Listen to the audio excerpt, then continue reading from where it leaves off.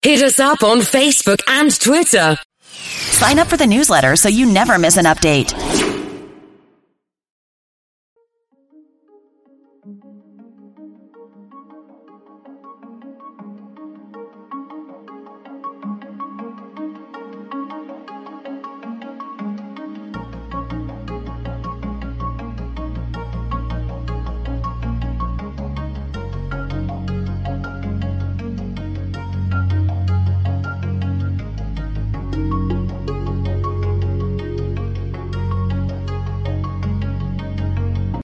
The sponsor of today's episode is Indeed. No successful entrepreneur is an island. It takes a core team of trusted advisors to help build a business from the ground up. When it comes to hiring, leave it to the experts. You need Indeed. Indeed is a hiring partner that gets you what you really want, a short list of quality candidates as fast as possible, because you can do it all. Attract, interview, and hire all at Indeed. So don't struggle on your own to find quality candidates. I know exactly how hard that can be, and Indeed can help you hire the right people right now. They help you every step of the way. You can find talent with the skills you need through tools like Indeed's Instant Match assessments and virtual interviews. And with Instant Match, for example, as long as you sponsor a post, you get a short list of qualified candidates whose resumes on Indeed match your job description, and you can even invite them to reply right away. So I've used Indeed before, checked it out. I highly recommend it. It's very simple to use. And with Instant Match, over 90% of employers get quality candidates as soon as they sponsor their job post, according to Indeed data. Candidates you invite to apply through Instant Match are 3 times more likely to apply to your job than those who see it in search, according to Indeed data. In my opinion, by far the best place to go find somebody for your job. So get started right now with $75 sponsored job credit to upgrade your job post at Indeed.com/SPI. Get a $75 credit at Indeed.com/SPI. Indeed.com/SPI. Offer valid through December 31st. Terms and conditions apply. Need to hire? You need Indeed. We all make mistakes in business. I have made several, and I'm going to talk about many of the mistakes that I've made in the next episode in our follow-up Friday episodes. But we're going to talk today with Los Silva. And Los Silva is somebody who I recently met, who I've been just fascinated by because he is coming from the e-commerce space. He has a website, ecompowerhouse.com. That's with one M, ECOM, powerhouse.com. But in getting to know Los, I've begun to realize that his secret to success is actually very different than what a lot of people talk about. And you'll find that as you listen to this episode, it's kind of almost counterintuitive. But when you really break it down, it kind of makes sense. And it's a good kick in the butt for some of us. It was a good kick in the butt for me to listen to this episode because sometimes the best way to grow is to actually slow down. And I think many of us who are here listening to this episode today, well, you're listening to this for a reason. So I invite you to sit back, relax, enjoy this episode with Los Silva. And he's going to talk about his origin story a little bit, which is really interesting coming from the eBay world and having gone through a lot of failures himself and then finally landing on something that he just was really good at and then he leaned into. And that's kind of the story that you often hear. And I'm so happy because this is one of those heroes' journeys. And now this hero, Los, is going to be sharing his advice with us. So sit back, relax. This is going to be awesome. Here we go. Welcome to the Smart Passive Income Podcast, where it's all about working hard now so you can sit back and reap the benefits later. And now your host. He's secretly plotting to win a Pokemon card tournament one day. Pat Flynn. What's up, everybody? Pat Flynn here, and welcome to session 523 of the Smart Passive Income Podcast. Thank you so much for joining me. My name is Pat Flynn, here to help you make more money, save more time, and help more people too. And all those 3 things have to happen, right? I think that in order to be fulfilled, those 3 things have to happen, right? Yes, making more money, that's going to be the result of helping more people. But we want to do it in a way that saves us time. I know a lot of people who make a lot of money, who have very successful businesses, but they don't have successful lives. And I think Los, as a fellow father, he and I connected, and I think you're going to enjoy this episode. So here he is, Los Silva from ecompowerhouse.com. Los, welcome to the Smart Passive Income Podcast. Thanks for joining us today. Thanks for having me, man. Yeah, excited. I'm so stoked to chat business growth with you and all the things that seem to slow us down and how we can get out of that. That's exactly what you're an expert on. You have these amazing companies that you work with different business owners, and we're going to talk about some of those things too. But I want to get to know you, Los, and kind of how you got here. What's your origin story in terms of marketing and business growth? I've been doing this for close to 20 years. I'm old, dude. I'm going to turn 40 in September. Hey man, we're close. I'm 38. I turned 39 in December, so we're in the same generation.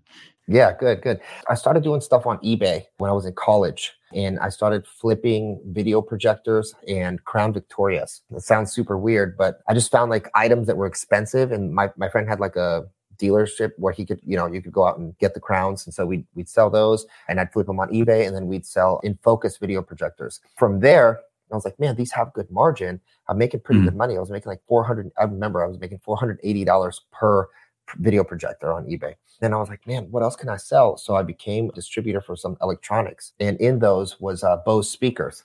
I couldn't sell it. So it was kind of like black hat, but I didn't know anything. I was like, oh yeah, let's throw it up there and see what happens. It turns out like I ended up becoming like one of the top sales guys. That business became one of the top reps for Bose until I got kicked out of eBay because I wasn't supposed to be doing that. From there on, I just kind of kept doing stuff online. I didn't know that was an algorithm and I didn't know anything, right? And so from there, I just kind of started doing more e-commerce. That got me into weird things like JVZoo and Warrior Forum. And I started like reading how to make money online, buying courses. And I bought this one course from a good friend of mine now, Ryan Dice, called Let's Get Social. I started implementing it, and I was like, man, I'm gonna work with that guy one day. I learned media buying, and then from there on, I made a course. I put it on Udemy so long ago. It's called Media Buying Academy. Ryan bought it, and then he ended up publishing me. So from there on, I started like connecting with them, and we did some projects and just kind of started doing more and more and learning about just e-commerce all the way to I've done everything except for affiliate marketing. So I've built brands, sold brands in e-commerce, in the high ticket space, in the event space, in the just digital ascension, kind of like digital product space as well. And so at the end of the day, I kind of look at everything almost the same because I've done it for so long. But that's pretty much how I got started, man. That whole journey is about 12 years of just ups and downs until you kind of like start finding your path and you're like, okay, I think I know what I'm doing. This seems to be pretty consistent. Now I kind of just feel like I just do the same thing over and over again, How long did it take you to get to that point where you're like, oh, I'm in my groove now? Was it right away? How long did it take? No. It probably took me 3 years. The first year, I can tell you, I made $30,000. The second year, I think I made like 60. And the third year, I made 135. The fourth, it was like 500. And then I was like, all right, I think I know what I'm doing. And then from there on, we just kept growing and growing and growing. But it was ups and downs and ins and outs. And I tried everything. Because, you don't know what you don't know. So you might as well try everything. And you don't know what niche you're going to go in. There's so much to do online. It's like kind of what's going on with like crypto and NFTs now and all these things. Yeah. There's so many ways you can grab a hold of something. But I learned like, okay, I'm going to be good at like media buying and understanding how to make money through emails and kind of like just focused on that. And now if you can do that with one thing, to a degree, you can kind of do it with everything. You know what I mean? How did you land on that niche? I think that when you said, you're going here, you're going there, a lot of people listening can resonate with that because there are so many options. How did you land on that? And how would you recommend people who are really in the ups and downs right now? How do you help them land that plane in a specific lane? I will tell you to do more at the beginning. Everyone's going to say, focus on one thing. What is that? And what if it sucks? For me, it came down to a point of like, I was poor. Like I didn't have money. Once the eBay thing stopped, like I kind of had to start from scratch again. I tried to go be a waiter, and I had done so much for so long that I couldn't even be a waiter. So I was just struggling to try to find my way. And I kept going to all these events, and you're doing podcasting. This guy's doing content marketing. Like you don't know. So the big thing that I realized is like, okay, people are going to pay to get leads. And so I should probably learn how to have an acquisition way of getting leads. And so that was like my first thing. And then as I was going to all these events, I also heard a lot of people talk about back end. And I didn't know what that was. I was like, I'm good at building people's back end. And they're like, what? Yeah. And so I just started working on all right, now that people come through the front door, how are we keeping people, right? And so inadvertently, by accident, I learned how to like do front end marketing and then how to monetize people on the back end.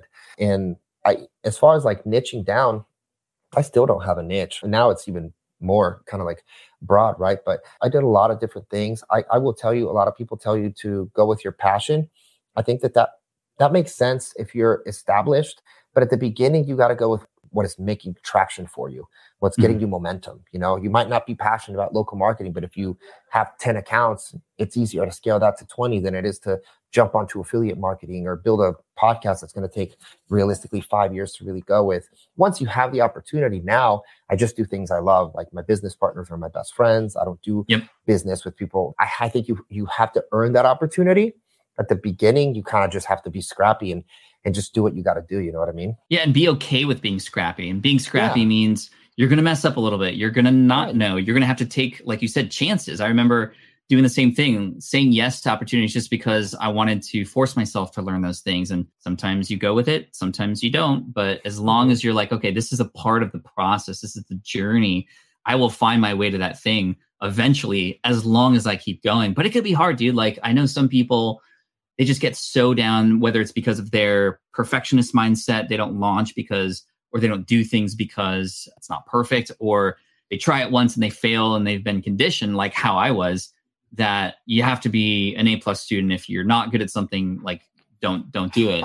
How do you break out of that mindset thing? Because I mean, you know this, and everybody knows, it's all about what happens in the mind, right? How do you approach the mind when it comes to success in business? So I think you've got to fail.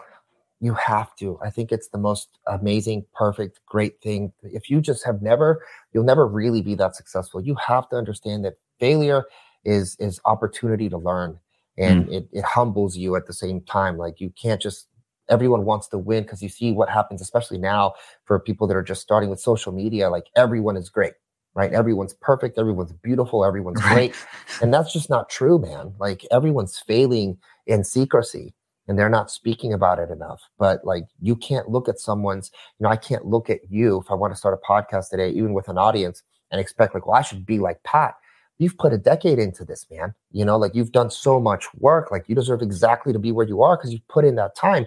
People have the audacity sometimes in their nerves to be like, well, I should kind of just jump in that and I'll hit your numbers fast. I'm like, man, that's not going to work, dude. Like everything you work on your body, it takes time to like bulk or cut or get in a certain shape. You want to learn jujitsu, it's going to take a decade for you to get a black belt. Like you want to go to college, it's going to take you years to get a degree, to get a job, to get good at that. Like, why don't you give this the respect and time that it deserves, And if you think about it, like, man, this is my career, this is where I want to go, you would be a little bit more okay with the time and the learnings and the failures and the climb, so to speak.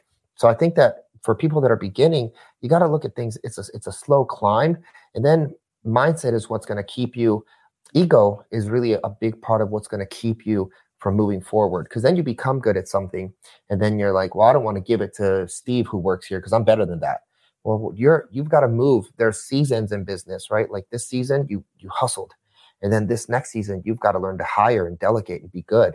And then next season you've got to learn to lead, and then next season you've got to learn to create and step completely back. And that could take forever. That could be a whole book. You know what I mean? That could be the whole play that everyone wants to just jump in fast because everyone's screenshotting Ferraris and stuff on social media. Most of that stuff's rented and it's not fulfilling. You didn't get into this business or life to buy a Ferrari. And if you did, honestly, like that's super petty. Like you shouldn't want that. You got in here for freedom of time, freedom of choice. That's what I love about business. I have time freedom. I have choice freedom. I get to hang out with the people I want, the people I respect, the people I admire. I get to learn. I get to take the time off. That's more important than the cars and the things. So don't get lost inside of that, because you can get very lost, and that's where your mind can go because you're not keeping it clean and focused on yourself. That's so key. I mean, so many takeaways there. We often have to zoom out sometimes or get outside perspective on things because we're so sucked into it. As I often say, you can't read the label when you're inside the bottle. Right. Getting around people, like you said, is really important. And I love your take on failure being a part of the process. I was listening to one of my kids. I know you have a couple kids as well. They're in school, right? And they had their orientations for the year. And I was listening in on Zoom. And the teacher was like, fail. We want your kids to fail. And you have to support us with that. Because failing is it stands for first attempt in learning, FAIL. And I was like, oh man, I'm so glad they're finally teaching this in school, because I was conditioned to hate failure, that failure was bad. And so definitely, again, it's all about the mindset, like you said, and taking things in seasons. I love that too, because I think a lot of us try to as much as it's important to stay consistent, sometimes you need to take a break. I know a lot of entrepreneurs take sabbaticals and stuff to walk away from stuff for a while and then come back in even stronger. And as Gary Vee often says, having that macro patience for results, but micro hustle in certain moments on certain things. When we finally start to get our groove, like you said, this is oftentimes where either ego comes into play. Oh, I don't want to hire people because only I can do this. Or, I can't trust anybody else with this. But as you know, you have to get out of that mindset when it comes to growth. And let's talk about like the biggest mistakes that people make when they finally have a business kind of going, and the things that stop them from going to where they could as far as growth, and things that keep them where they're at, or even burnout. So in your mind, maybe let's start with the one that comes to mind first. It is first and foremost ego of wanting more and not thinking really just about the business. And secondly, I think that it's also not hiring slowly. Everyone wants to, you read these books and everyone's always talking about, hire fast, fire faster, blah, blah, blah. Like, think about who you need immediately to start taking some of your time. If your business is scaling, you're going to need people. That's what's going to come next, right? It's either people, or you're going to grow your business through more people, more opportunities, more SKUs, or more offers. So more is going to require more time demands. And so you need to think of like, okay, I've got this map for the business. And right now, the reality is you probably need an assistant. And that's the first thing you're going to need, right? The second thing is maybe I need to outsource and hire a media buyer, or I need to bring some people in, right? And what people tend to do, this is where they kind of suffer. They'll just throw that to somebody. Oh, that's an agency? Yeah, it works. Hey man, do it. Do the work. You're hired to do the work. Well, I need better understanding what the work is. I need you to have more passion for this right now. I need you to be dialed in on the numbers. I need you to have a good idea of like what I'm doing, so you don't get screwed over. You need to take patience with people and teach people and learn people, unless you're in a bigger position where you can just go hire someone who's an expert. But even then, you should know a little bit about what you're actually having conversations about. I think people just give their business away quickly, and then they're like, oh yeah, that guy ruined it for me. Dude, you ruined it for yourself, right? Because it's your baby, it's your business, and you're out here kind of like handing it out, like, got this email guy, got this guy says he's good. All right, let's see what you can do. They're paid to do something, but like, they're only paid to create something for you. You're the one that has to give them direction and teach them how to do this. And I think people just kind of, it's a huge mistake I see with people. They just hand their business away and they let go. They're like, yeah, I'm delegating. I'm a delegator.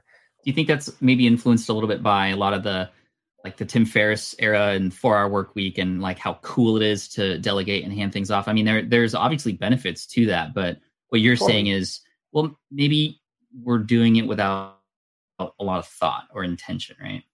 Right. I think the context sometimes is lost on those conversations, right? Everyone thinks let's delegate, but you're talking a person who's saying it, let's say it's a Gary Vee or a Tim, right?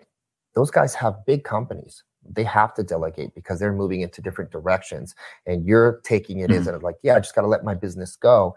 And at first, your business is your baby.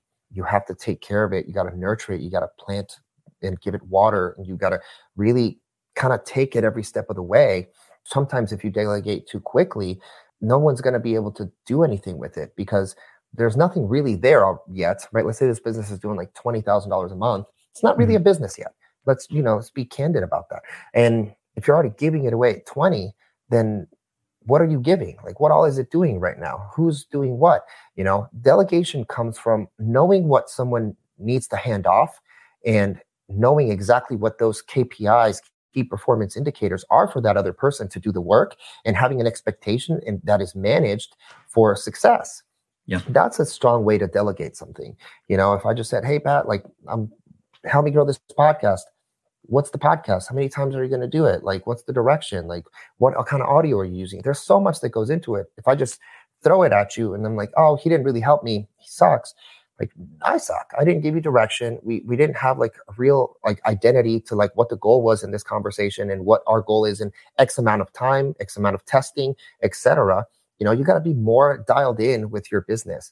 Everyone is in a rush at the beginning to just make money, but no one sits back for a second and goes, hey, who am I talking to specifically? What am I doing? What am I willing to sell? What am I willing to who am I willing to serve? What do I need past my assistant? Like, what am I really unskilled at that I can learn a basis just to have a conversation, or hire someone to teach me the conversational pieces so I can then go delegate that task? And what are the KPIs inside of that particular thing that I'm not very good at? Now I know that that's handled. I'm going to stay in my strong suits and speak or podcast or sell, whatever the case, right? I think that is a strong sense of delegation, but people just use it as an excuse to say like, yeah, I read it in a book. It's, so I just want to get rid of the business fast. Like, a founder gets rid of the business. Prior to that, you have to be an operator and then a CEO, and then you can be a founder and be like, I'm outside of that now. I have a few companies that I don't run. Frankly, I don't even really know who works there because I have CEOs inside that company. But it took me 10 years or 8 years for that business to stand on its feet. I was a CEO prior to that. And, it took a year to interview this person to manage that business. We took all the steps that were necessary and appropriate for that to all happen. You're not going to grow something that you're trying to let go of that fast. Yeah, I mean, it's like having a kid, right? Like, imagine having a kid and then just being like, yeah, go. And you got to nurture it. You got to help it stand up, like you said. And right. I love what you said about working with others. And honestly, that's a good indicator as far as, that's the right company to work with, because if they're asking you those questions, like, okay, well, what are the key KPIs here? And what are the things that we need to look at? And who is it that we're doing this for? Well, then that's a good sign that, okay, that is a person or a company that you could potentially imagine supporting the business the way that you would support it. Right. Versus, like you said, just like, okay, go. And then they create it. And it's like, it's lifeless at that point. So I love this idea of slowing down a little bit. You also mentioned, when you mentioned one of the biggest problems that often gets in the way is our own ego when it comes to growth, and just growing because that's what everybody's supposed to do, growing to grow.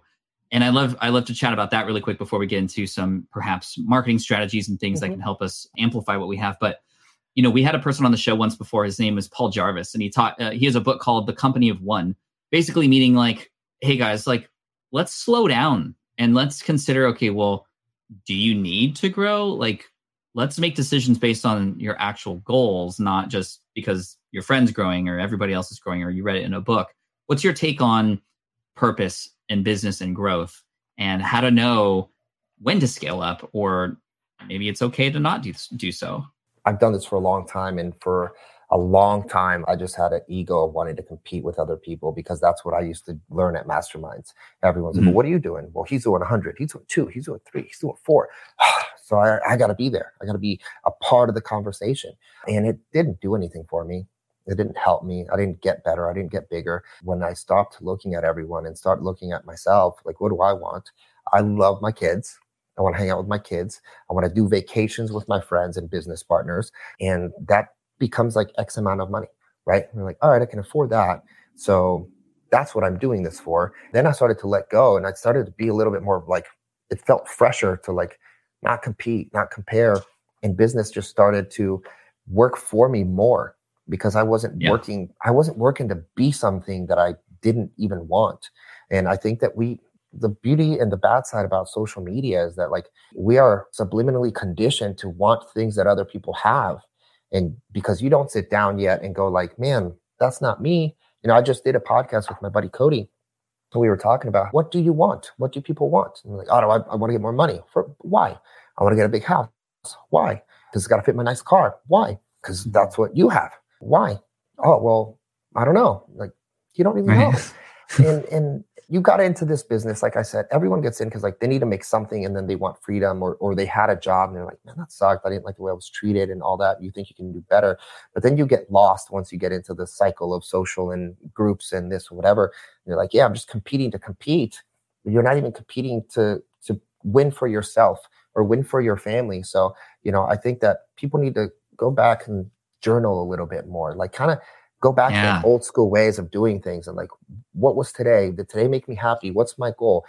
Going back to like that business that I was talking about, I for a while was trying to take that business to 8 figures. And then I realized, man, like, that's an HR issue. That's so many more hires, profitability at 10 million, it was about 10%. And at 5 million, which is kind of like where it's at, it's about 33%. I was like, I can have a smaller business and make more money that I'm not even like involved in. Like, that makes more sense than like, yeah, but it's not, but the other one's 10 and like Steve has a 10. Like, who cares, dude? like, who cares? You know, you gotta start being more selfish and start like selfish for yourself and for your family, not selfish for like competing on an ego basis, because it won't serve you. It won't help you. It'll, if anything, cloud your judgment to make good decisions and to start letting go and start thinking more about your business. Every time I've built a business, when I don't look around, it works faster. When I'm looking around, I'm like, oh, let me try this page. Let's do this. Let's do that. You're not in your own path. And I think people need to get into their own path more, you know? That's such wonderful advice. I mean, it's hard though. Like you said, with social media, our friends, we got to play that comparison game. It just happens automatically. But when you compare yourself to yourself last week, to yourself last month, to yourself last year, that's where you win with competition. And that's what I used to struggle with. I've had my business for much longer than that person, but they're already more successful than me. Something must be wrong with me. Or let me go do it exactly what they're doing. And like you said, I'm looking around. I'm not looking right in front of me. How many of you listening right now need to kind of put the blinders on? I think that's most of us sometimes. So, dude, so good. All right. I want to go through a little thought experiment with you. First of all, this has been awesome. You have something called Powerhouse. So before we get to the strategies, like, what is Powerhouse? I know you have some really amazing things that you can do to help support others, right? So what is that? So Powerhouse is a company that I started with my partner, Josh Snow. And what we do is basically we used to speak, but we still do, like we speak all the time in places. And we found that masterminds are just like, you know, they're amazing and it's kind of a mastermind, but it's just kind of like events and there's no real support inside of that. And so what we created was kind of like a consulting mastermind combination at the beginning. So what we do is you fly down here, we work with you quarterly, we help you with KPIs, we help you hire your team, we help you train your team. We do audits of your business. We don't do any like service work in that side, but we basically take the mastermind experience. You have the 3 events and that whole thing, but also you have a full year of like getting custom bespoke just work for you, like anything you need. We get in a call between 24 and 48 hours with you. Our team can help you. And our team spent $100 million online. Like we've built and sold companies. We've sent billions of emails. So like, you're not talking to like Jerry, who just like got a bachelor's, you know what I mean? Jerry, man. So it's a lot of like really custom stuff. That's what we built with Powerhouse. And then as we started to see that people needed more stuff, we built Powerhouse Accounting, which does accounting for e-com brands, Powerhouse Support, which is all American support people, and then Powerhouse Campaigns, which is lifetime value and email marketing. And we're about to launch Powerhouse Teams, which is us training other people's teams with our frameworks, our systems, and our processes. So you have better team members, because a big thing that we've always found, right, is like I said, everyone's always trying to hire someone quick. It's like, well, you should probably hire more people in-house and have people learn systems, and you should learn some systems and some processes. And you need to know a little bit more about lifetime value, and you need to know a little bit more about, you know, what's going on with ads, why your stuff isn't working. And you probably need some tough love sometimes on, you know, we've had a lot of people that have come through that were doing $6 million a year in COVID, and then COVID changed, and they're like, hey, nothing's working anymore. Like, well, that business had this kind of a ceiling. You need to pivot. You need to work on some different stuff, right? So it's kind of a combination of just really kind of an all-encompassing thing to help companies really scale and grow. And we really want to focus on just companies that are really delivering value. Like, we don't do drop shipping, and we don't work with companies that are just trying to make a buck, because we also help companies sell at the back end of that. Like if you have a company that's working, we just helped a guy sell his company. And so we really want to work with people that want to deliver value and create a lot of success and create capitalism, bring employees on, and like support people, you know? Where can people learn more to get access to you and those things? Where people can learn more is at ecompowerhouse.com. That'll have kind of all of our information. We're actually having an event here. It'll probably pass for this, but it'll be in November. And we're always having events and hosting different things like that. We're big on building community. So yeah, ecompowerhouse.com. Nice. Awesome. Well, we'll put a link in the show notes for you and for everybody listening. Okay. Thought experiment. I have a product. I have a little bit of an audience built through a social media platform and maybe, you know, a YouTube channel or a podcast. I created my first course. I have no idea how to sell it. Yeah, I could send some emails out, but I know there's a lot more to it.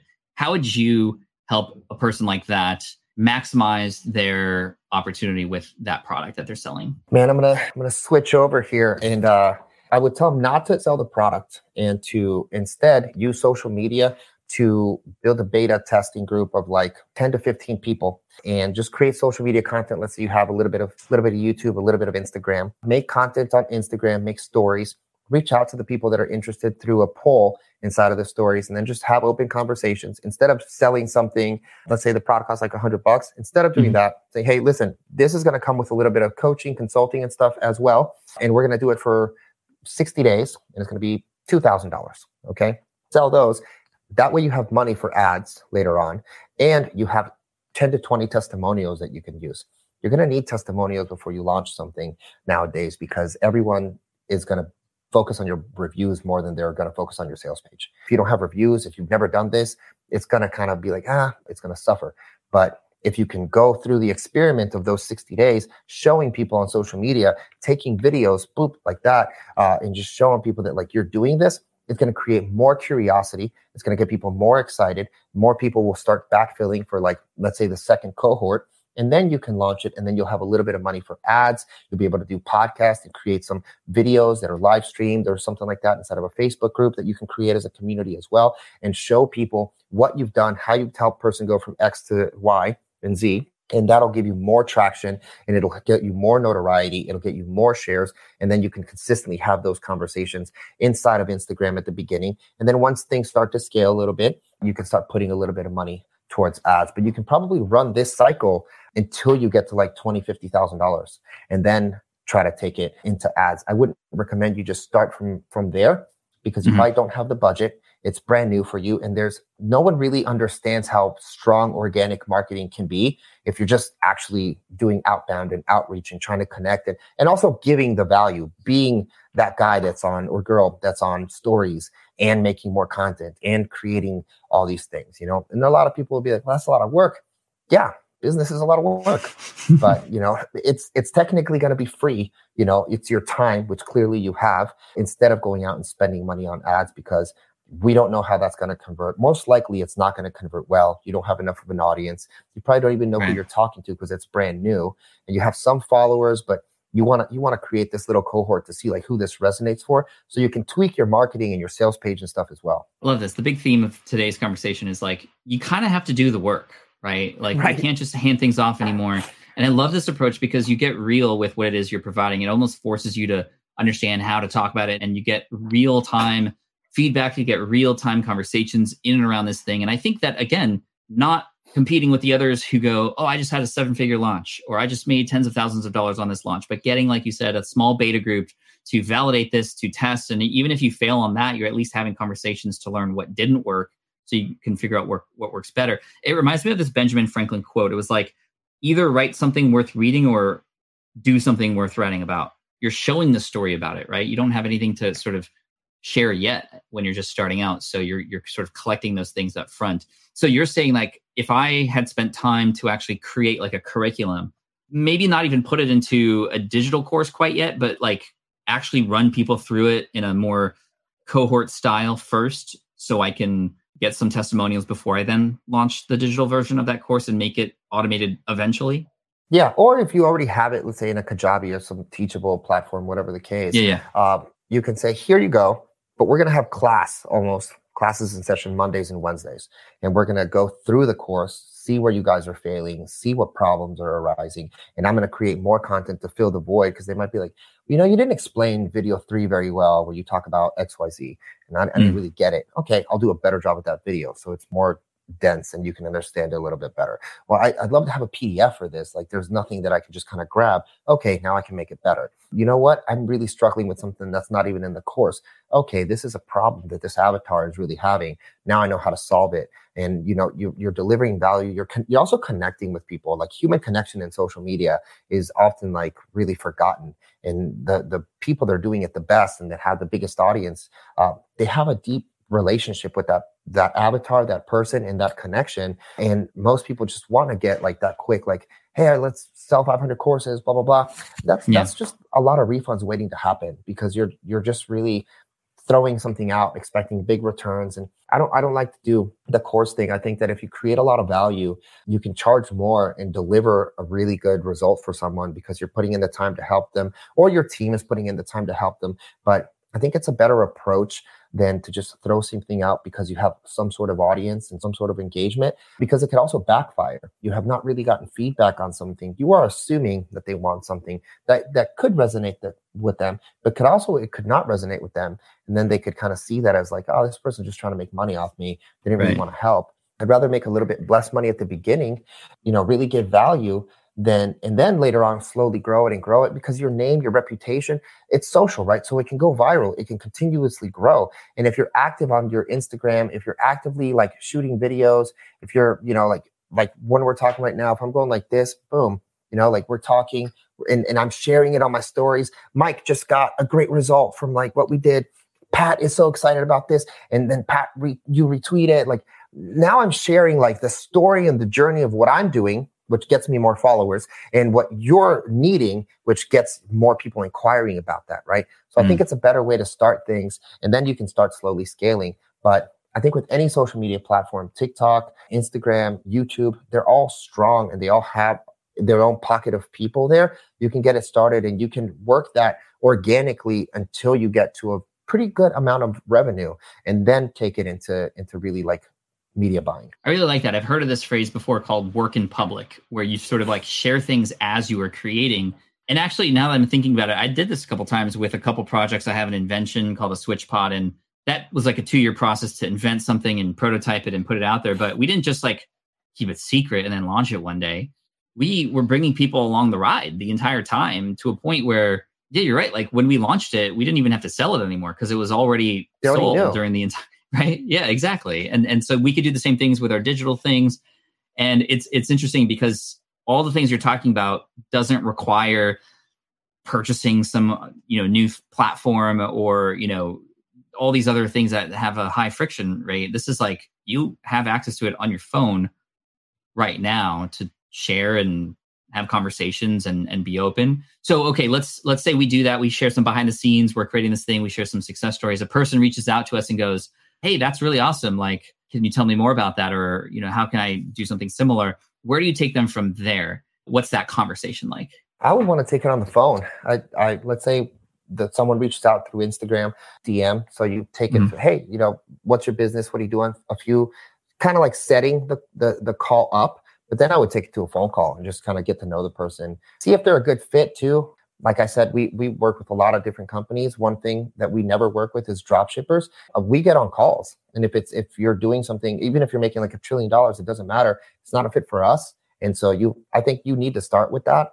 We could have made a ton more money in the Powerhouse if we had accepted drop shippers, but it would have hurt the community that we're trying to build over here, because they're known for like grabbing a product and kind of just like ripping it. So I don't want to have real business owners over here while these guys are essentially like potentially able to take their stuff. So you got to know like who you're talking to. It might not be a good fit speaking wise. Like we might not get along. And so I want to get on the phone call. I also want to test like to see how this is working. Like, hey, so this is what we're offering. This is what we're doing, and kind of like gauge the conversation as well. And again, like you could probably close this whole thing over direct message, but there's another touch point, another connection. Like, oh, I got to know Los. I connected with him. We vibed a little bit. It was good. And so I signed up, right? And then it also helps you on your sales skills. I think anybody in the world should have some sort of communication and sales skill. It's just, talking and having EQ and talking with people it's just good to know. It'll help you on your writing. It'll help you in your speaking. And if you're in this kind of industry, like you're going to write and speak. Point blank period, right? So it's important to try to speak with as many people as possible to also get feedback. Maybe they didn't resonate with the offer, and so they might say no to me. Okay, so now I know how to make it better. It's everything I do. I always just try to figure out like how fast can I get the feedback? Yeah, I love that approach. So if I'm going to be posting on social media, considering, okay, how easy can I get on a call with somebody from here? Right. And so I love the idea of a poll, because on a poll, you can actually see who says yes or who says no. Right. And then reach out to them specifically. So I love that idea. And then getting them on a call, getting people on a call, that seems kind of scary, and how do you make this easier for us? What's the easiest way to make that happen? Because from creators' end, maybe they're more introverted and that's kind of scary to them. But even on the receiving end, it's like, oh, this person on the internet like wants to now chat with me on the phone. And so how do you approach it so that it's actually easy on both sides? What are you using to call? Is it like your actual phone, or is it some other platform? I give people my phone number. To this day, I still take sales calls too. Like I give people my phone number. I still always love taking calls randomly. It's very personal feeling, right? Yeah, I've never really encountered like creepy people, because you're talking to them on social too. You kind of like do a little bit of a background check and stuff. Sure. You can also just do Zoom. I mean, if you are introverted, you can take it to text, or you can keep the conversation there. It could be Facebook Messenger. It could be as simple as just like staying in direct message. Most people nowadays talk through text. Like most people don't call each other on the phone that much. So I understand kind of like that hesitation. So you can just kind of keep it boom, boom, boom. I'm just texting you and kind of talking a little bit more and kind of getting that feedback. But I would open the door to telling people to get on more phone calls, because it's something that'll break the ice. It helps you in your communication skills. And I think it's a good thing to do things you're scared of. So if you're scared of being on the phone, get on the phone. It doesn't need to make you a professional salesman, but like just get on the phone. Like it's a good idea to do things that make you scared. I mean, everything that I've done in business, I've been terrified of. But I've done it so repeatedly that now it's binary. It's ones and zeros to me. You know what I mean? Same with you. Like, I'm sure when you started podcasting, you were like, well, this is it. Like, this is what I'm great at. You consistently, that's really business, man. I really think that doing uncomfortable things for a considerable amount of time and not giving up equals success. 100%. 100%, Los. Final question here to cap off that very strategic approach to a launch, for example, is, okay, I'm on a conversation. Maybe it's through the voice messaging app in a direct message platform, or maybe it's actually on a Zoom call or something live like that. A person's interested. They want to purchase. Cool. Where do we send them? Do we just go to the sales page? Do you send them to a checkout page? Do you invoice them? Like, how does that, if you're just starting out and you're launching like in a beta, tactically, what works best there? So you can do it a few different ways. You can take them to a sales page, stay on the call, and make sure that they're going through it all. Ooh, nice. I like that. You could lose that sale. Like, all right, if you send them an invoice, you could lose that immediately. So I would take their credit card and be like, all right, cool, we're going to do this now. I would probably have some sort of an agreement ready or something as well. Maybe you can do some Rocket Lawyer or Legal Zoom quickly, because you're kind of being scrappy right now. It's $100. You'll find some sort of agreement you can fix up and be like, all right, cool, I'm going to take your card. I'm going to send you this agreement. You sign it through DocuSign, and we're good. You could also just take them to the sales page and just have some one-click page set up, like a ClickFunnels or Samcart or something like that. Those are just a few softwares that you can use. But stay on the call, because what you don't want to do is, like, especially when you're beginning this, like, all right, cool, well, I'll just talk to you about it later then. I'll send you a link. They might go away, and like you already kind of did all the uncomfortable stuff.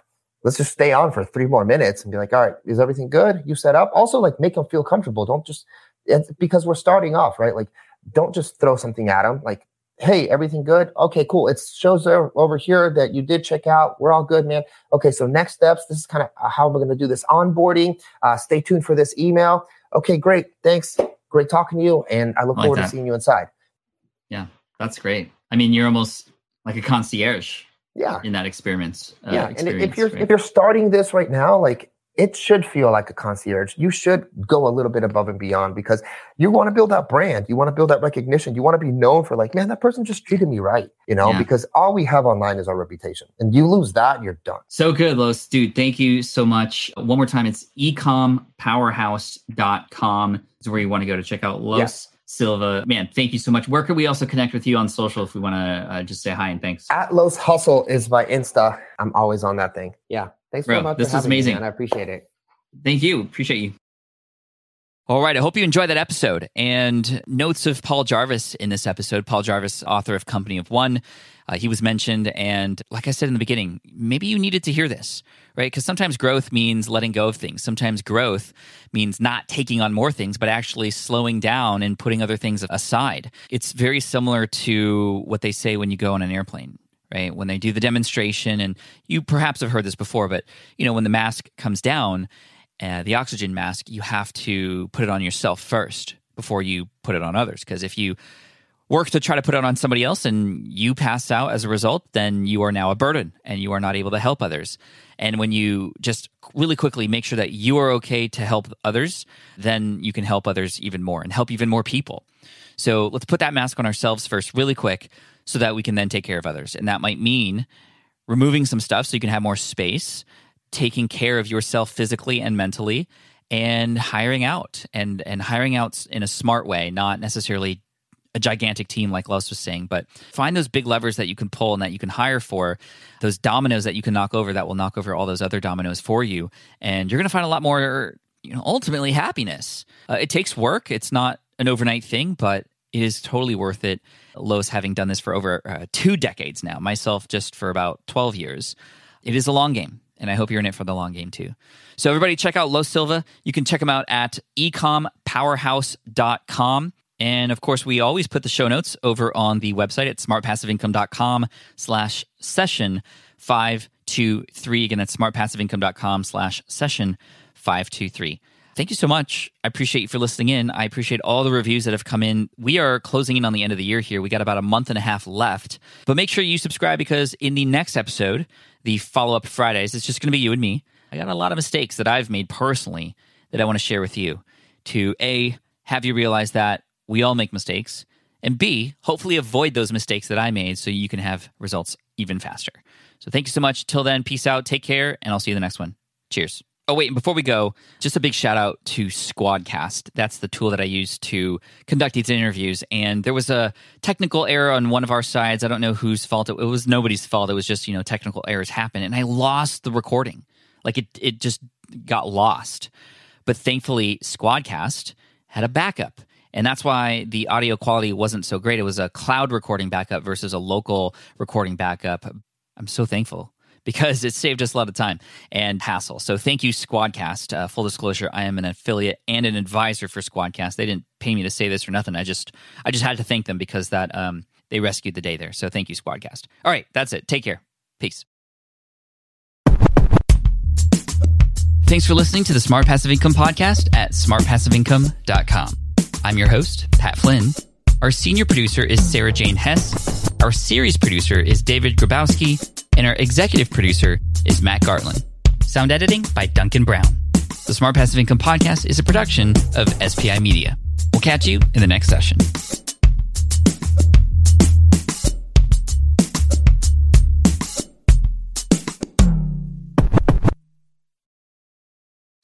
If you enjoyed this episode, please leave us a review on iTunes.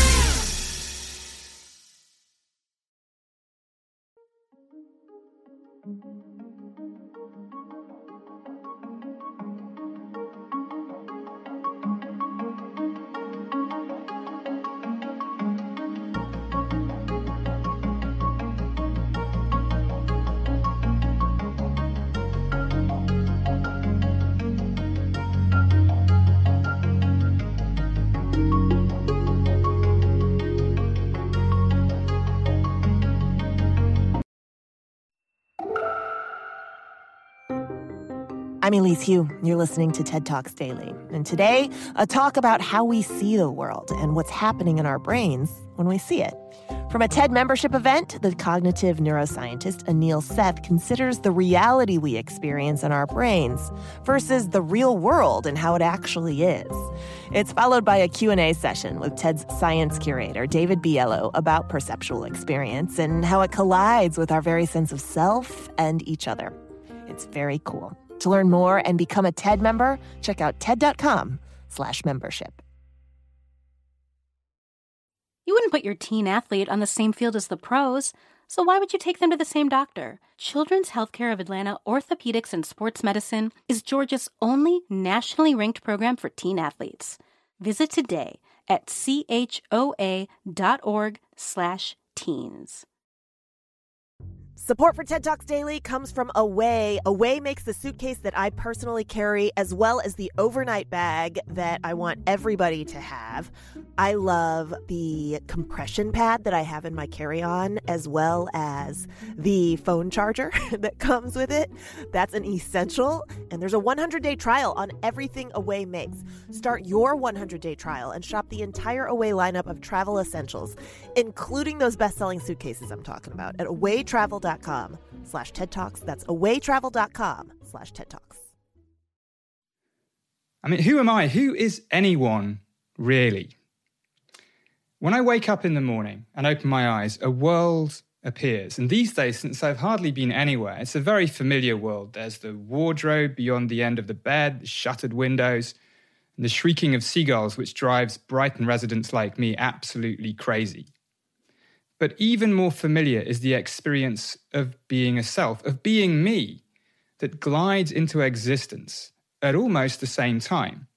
Now, this experience of selfhood is so mundane that its appearance is usually just happens without us noticing at all. We take ourselves for granted, but we shouldn't. How things seem is not how they are.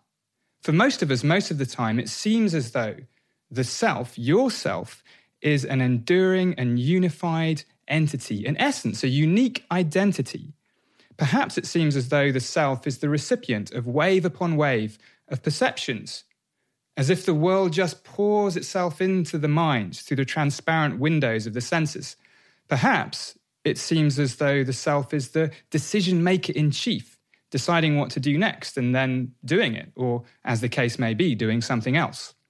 We sense, we think, and we act. This is how things seem. How things are is very different, and the story of how and why this is so is what I want to give you a flavour of today. In this story, the self is not the thing that does the perceiving. The self is a perception too, or rather, it's a collection of related perceptions. Experiences of the self and of the world turn out to be kinds of controlled hallucinations, brain-based best guesses that remain tied to the world and the body in ways determined not by their accuracy, but by their utility, by their usefulness for the organism in the business of staying alive. Now, the basic idea is quite simple, and it goes back a very long way in both science and philosophy, all the way back, in fact, to Plato, and to the shadows cast by firelight on the walls of a cave, shadows which the prisoners within took to be the real world. Raw sensory signals, the electromagnetic waves that impinge upon our retinas, the pressure waves that assault our eardrums, and so on, well, they're always ambiguous and uncertain. Although they reflect really existing things in the world, they do so only indirectly. The eyes are not transparent windows from a self out onto a world, nor are the ears, nor are any of our senses. The perceptual world that arises for us in each conscious moment, a world full of objects and people, with properties like shape and colour and position, is always and everywhere created by the brain through a process of what we can call inference, of under-the-hood, neurally implemented, brain-based best guessing. When I see this red coffee cup, when I consciously see it, that's because red coffee cup is my brain's best guess of the hidden and ultimately unknowable sensory signals that reach my eyes. And just think about the redness itself for a moment. Does the colour red exist in the world? No, it doesn't. And we don't need neuroscience to tell us this. Newton discovered long ago that all the colours we experience, the rainbow, the visible spectrum, are based on just a few wavelengths of electromagnetic radiation, which itself is, of course, entirely colourless. For us humans, a whole universe of colour is generated from just 3 of these wavelengths, corresponding to the 3 types of cone cells in our retinas. Colour-wise, this thin slice of reality, this is where we live. Our experience of colour, indeed, our experience of anything, is both less than and more than whatever the real world really is. Now, what's happening when we experience colour is that the brain is tracking an invariance, a regularity in how surfaces reflect light, how objects and surfaces reflect light. It's making a best guess, a top-down, inside-out prediction about the causes of the relevant sensory signals, and the content of that prediction, that's what we experience as red. Does this mean that red is in the brain rather than in the world? Well, no. The experience of redness requires both the world and the brain, unless you're dreaming, but let's not worry about that for now. Nothing in the brain is actually red. Cézanne, the great Impressionist painter, once said that colour is where the brain and the universe meet. Now, the upshot of all this is that perceptual experience is what I've come to call, drawing on the words of others, a controlled hallucination. Now, this is a tricky term, prone to misunderstanding, so let me be clear. What I mean is that the brain is continuously generating predictions about the causes of sensory signals, whether these come from the world or from the body. And the sensory signals themselves serve as prediction errors, reporting the difference between what the brain expects and what it gets, so that the predictions can be continuously updated.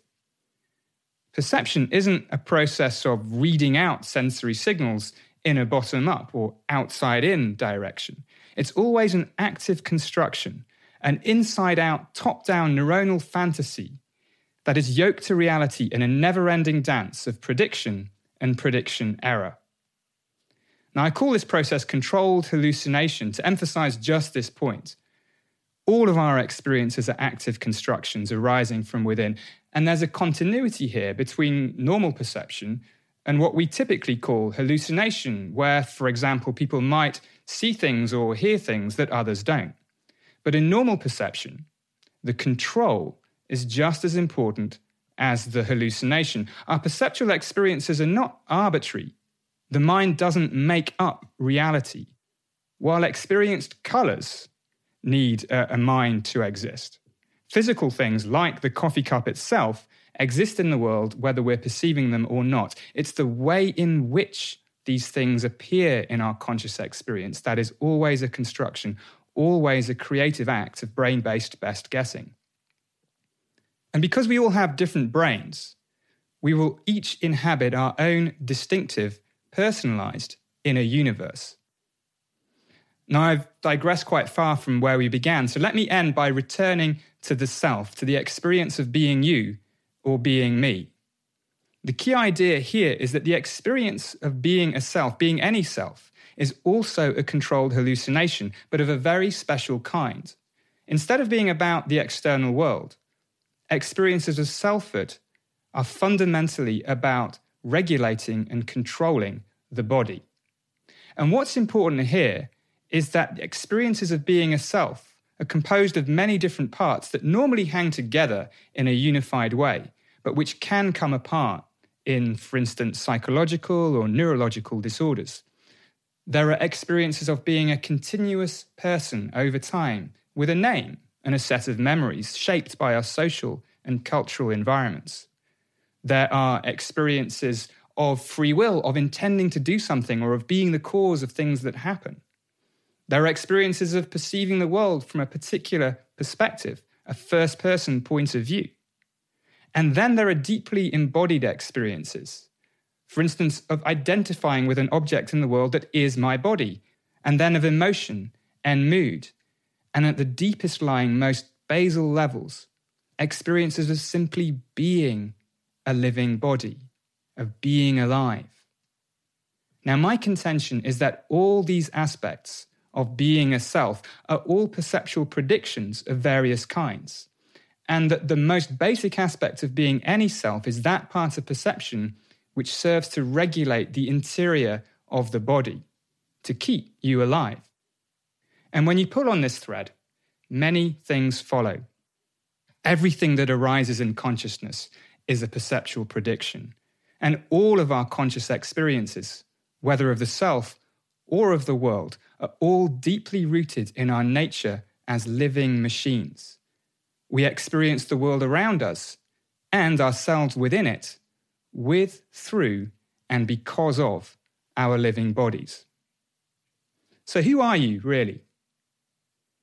Think of yourself as being like the color red.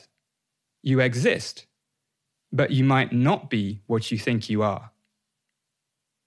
Thank you. We'll stand in for the audience. David is clapping. That makes me feel better. Yeah, it's good. It was great. Thank you for that. I have to say that the thought of my brain floating around in a bony prison is a disturbing one. But how do all those kind of billions or trillions of neurons kind of give rise to this experience of consciousness, in your view? Well, first, I mean, consciousness is experience. I'd use the two terms synonymously there. It's the same thing. And just by the way, I mean, the idea of your brain wobbling around in its bony vault of a skull is presumably less disturbing than it doing something else and being outside of the skull. That would be an even more worrying situation. But the question, of course, this is the big question. Like, you start off with a simple question here: how does it all happen? And this is why there's a long road to go here. And there are, I think, two ways to approach this mystery. So the fundamental question here is, what is it about a physical mechanism, in this case a neurobiological mechanism, 86 billion neurons and trillions of connections, that can generate any conscious experience? Put that way, it seems extremely hard, because conscious experiences seem to be the kinds of things that cannot be explained in terms of mechanisms, however complicated those mechanisms might be. This is the intuition that drives what David Chalmers famously called the hard problem. But my approach, as hinted at in this talk, is that we can characterize different properties of consciousness, what a perceptual experience is like, what an experience of self is like, what the difference between sleep and wakefulness is like. And in each of those cases, we can tell a story about how neural mechanisms explain those properties.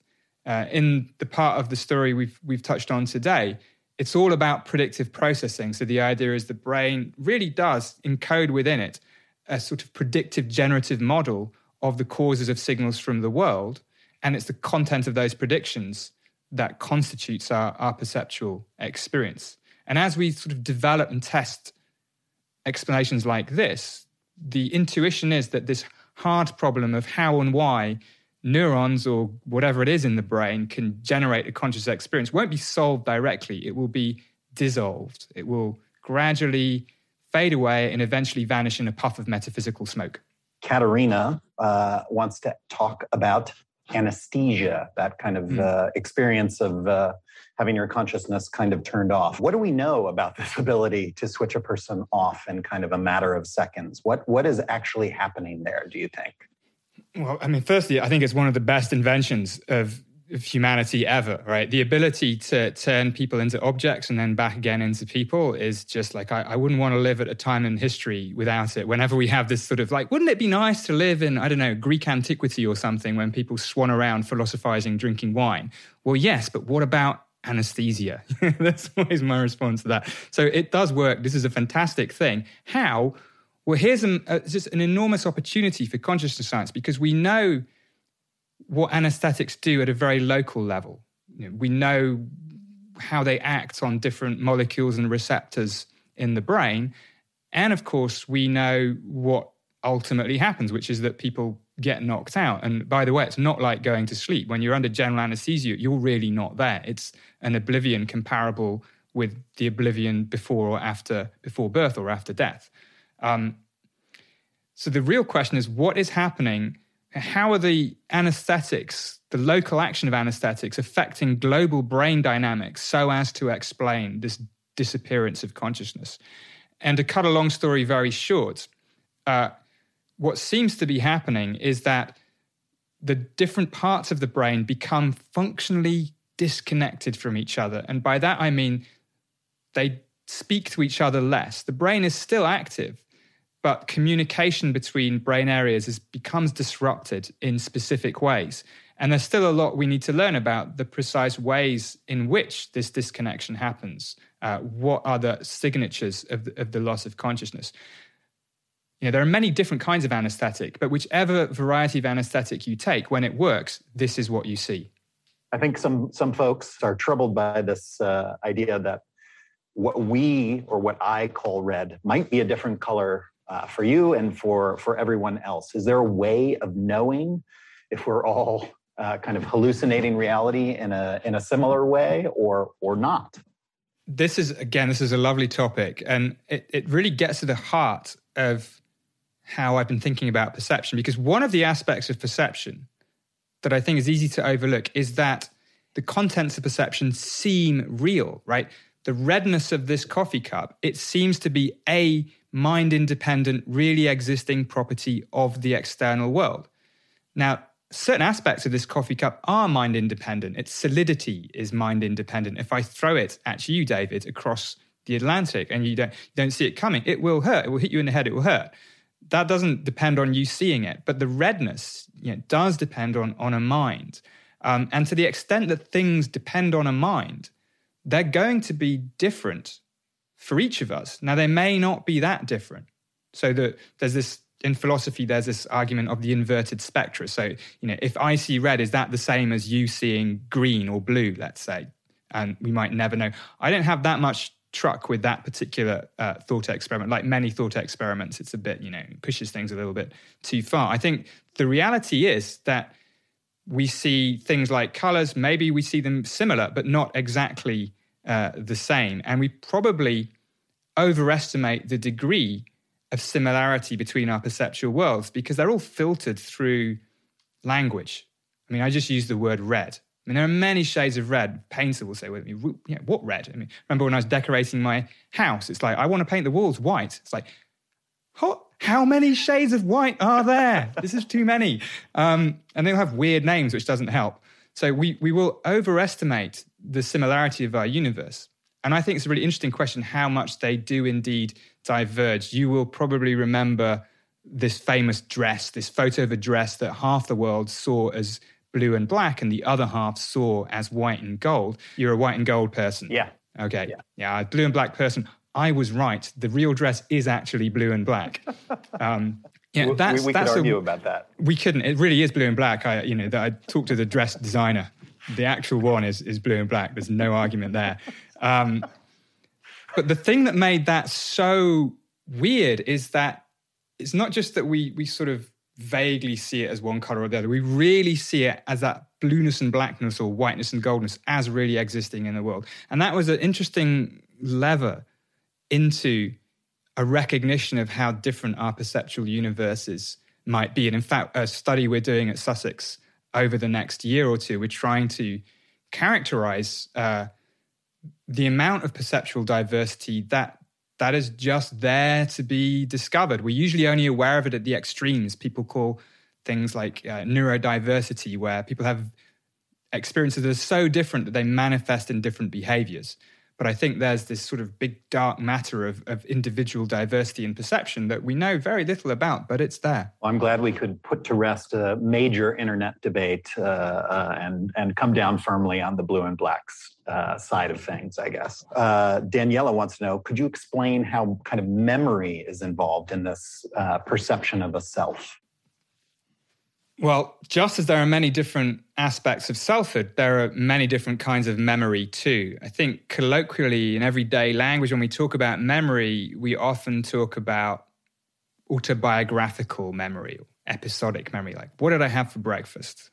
When did I last go for a walk? These kinds of things.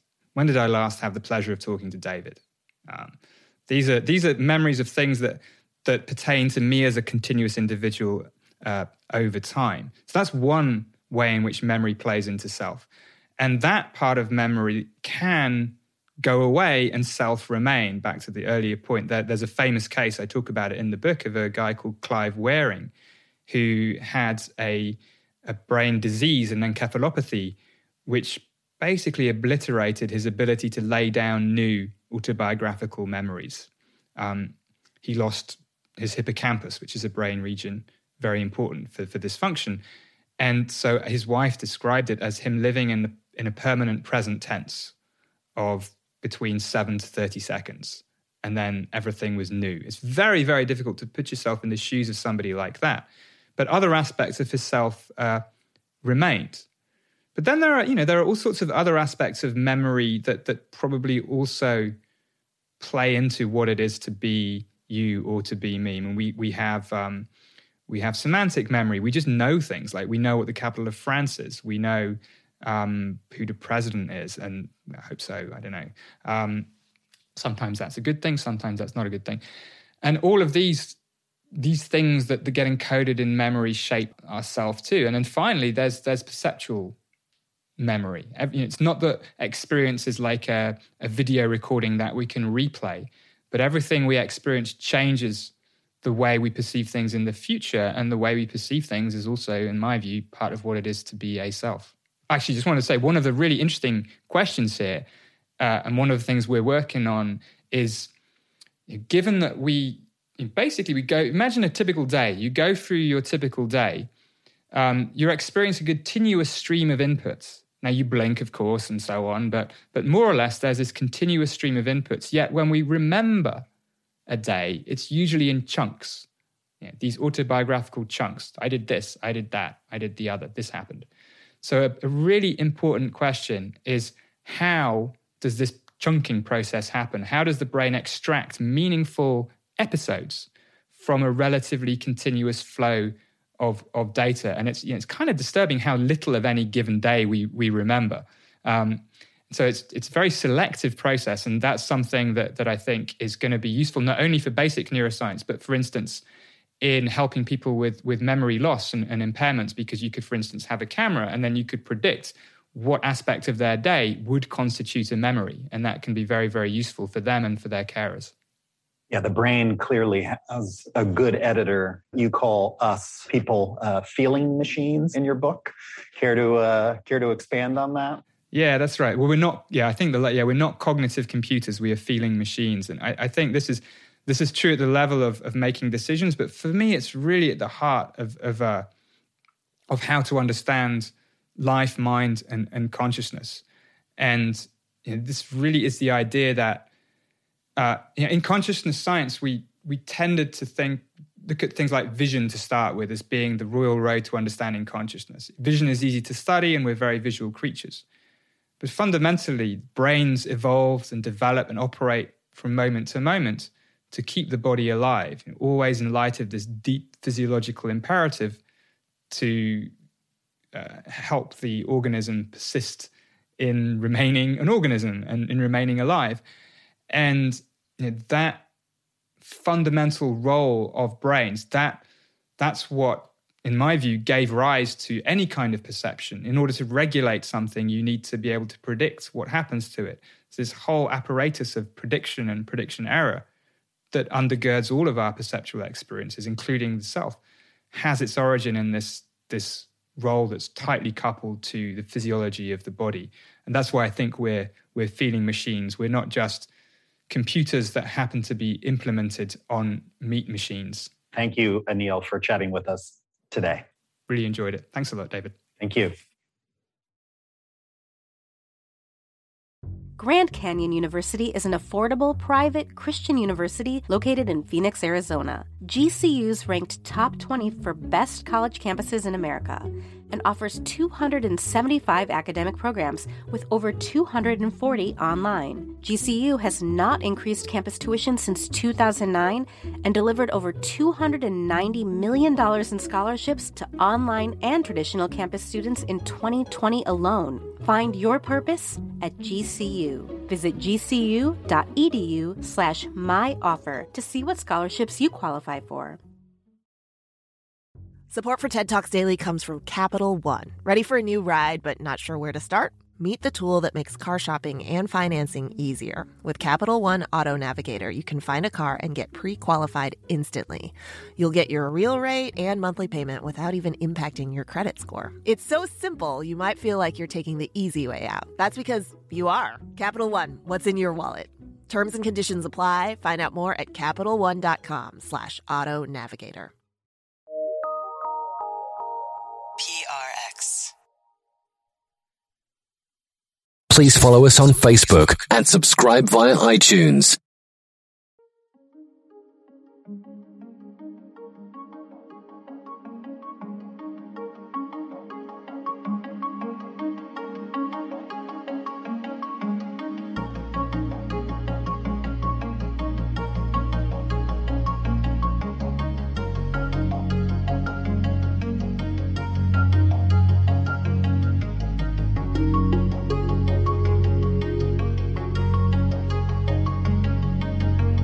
When you run a business, setbacks change everything, and online, they happen fast.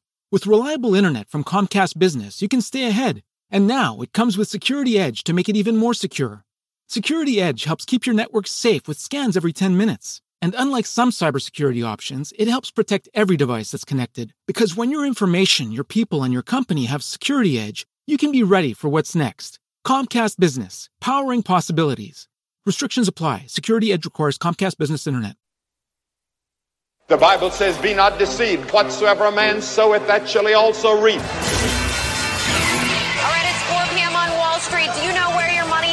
Welcome to Financial Issues, where we align reality with truth. Conservative talk radio you can count on. Financial issues that you need to know. We'll preserve for our children this, the last best hope of man on earth, or we'll sentence them to take the last step into 1,000 years of darkness. We will simply apply to government the common sense that we all use in our daily lives. Now, here's your host, Dan Celia.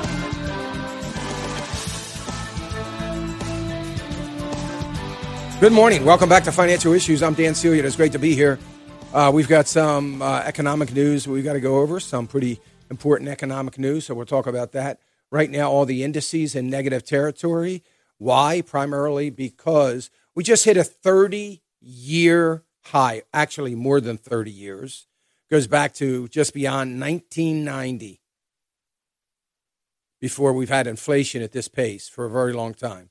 Consumer Price Index came in. They were expecting it to come in at 0.6%. It came in at 0.9%. As a matter of fact, core inflation, which was expected to come in at 0.4, came in at 0.6. Maybe that's what they meant. No, it was Consumer Price Index. It was supposed to be 6, came in at 9, almost 1 full %. That is astounding, but not surprising. It is surprising to some, unfortunately. We knew this was coming. We saw this coming some time ago. We talked about it at great length. I even talked about it yesterday. My concern is inflation. It is coming. There is no stopping it, and it can't be stopped. We can't have a lot of money chasing fewer goods without inflation. That doesn't work. It is impossible. Can't be done. And some of the lack of supply is self-inflicted, oil being one of them. I'll talk about that in a minute. But U.S. inflation, again, hits a 3-decade high. That is pretty amazing. This according to the Labor Department, and I would question how accurate the number is. I wouldn't be surprised if it's higher. We'll never know. But nonetheless, this is extremely, this is a hot button, right? This is exactly what is concerning the administration, the Biden administration. Well, guess what? That concern is pretty much out the door because it's somewhat irrelevant. We are going to see these supplies almost no matter what the supply concerns. They're not getting any better. They're not going to get any better. 80,000 truck drivers short. That is a huge problem.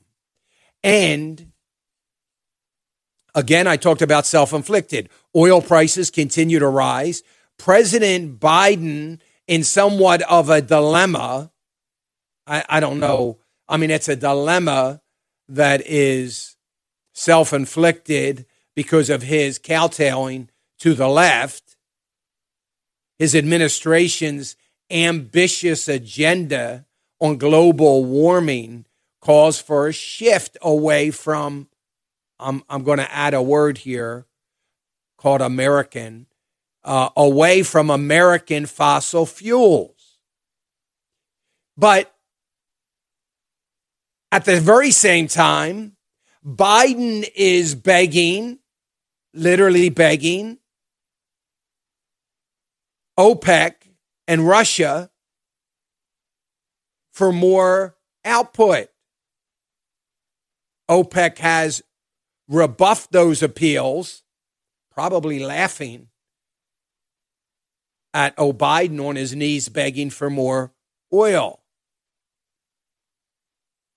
Gasoline, heating oil prices go to the highest level since 2014. Americans everywhere continue to express an uneasy feeling about all of this and an uneasy feeling over the administration's handling of our economic policies. It is likely that next year's midterms will show that. Speaking of next year midterms, there are 13 Republicans that you all need to be working hard to raise up someone in the primaries. Don't worry about money. It just needs to be somebody with some energy to knock on a lot of doors. Because along with all the Democrats that go, let's get rid of the traitor Republicans. I would add into that McCarthy, who will likely, when Republicans win next November, that will likely be, and let's hope this is not the case, the Speaker of the House. He needs to be run out as well because he doesn't have or possess the abilities to be able to create any kind of unity in the Republican Party. This would have never happened in the Democratic Party under Pelosi. He doesn't and shouldn't be the Speaker of the House. I'm not a fan of his. He was very quick to turn on Trump after the last election. And couldn't get 13 Republicans. Doesn't matter. Even without the 13, they would have won the vote. But these 13, let's not allow them in Nebraska and Pennsylvania and New York and California. They don't need to get reelected. And you shouldn't reelect them any more than you should reelect a Democrat. We need to raise up someone now in these states to represent you in the primary elections in the spring so that we can still get the Republican in there, but maybe somebody that cares about America. How about a Republican that cares about conservative values and America? Not these guys that are going to dupe you into thinking that they do. And that goes for McCarthy, too. He needs to get voted out. And if he doesn't, then let's hope that there are enough Republicans that are sensible that will make sure he's not the Speaker of the House. Anyway, he shouldn't be the Speaker of the House. He can't even get 13 Republicans aligned with all the rest of the Republicans when America is depending on it. So Americans have a real problem. Biden is begging OPEC for more oil. Here's the solution, Joe. It's really, really easy. The solution lies in supporting American energy producers. Boy, I can't do that. I don't care about the carbon. I'm just lying about that, but it can't come from America. So you're going to beg our enemy of Russia and OPEC, not necessarily our enemy, but I don't call them our friend or pretend friends, to support America because you can't bring yourself to going to American corporations, helping our economy, create jobs. You just can't bring yourself to doing it. It's sad. This is an easy solution. So on one hand, you've got an administration that knows they're gone, that knows they're never going to make another term, that is going to lose control of the House of Representatives in the midterms, probably to the tune of 50 representatives. It's going to be devastating for many years to come. But they don't care because they've got to appeal to the minority of people and the minority of the Democratic Party that is kowtowing to the far left. It's insanity. In the meantime, I guess we'll just stick by with this runaway inflation.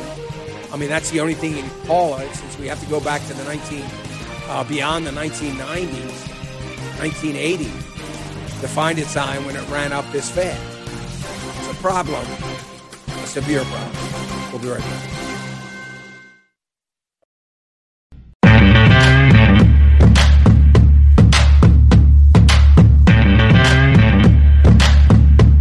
Welcome back, Financial Issues. So yesterday we got the NFIB confidence number out. This is the small business sentiment or optimism index. It decreased once again for the month of October. We're seeing a trend here that's disturbing.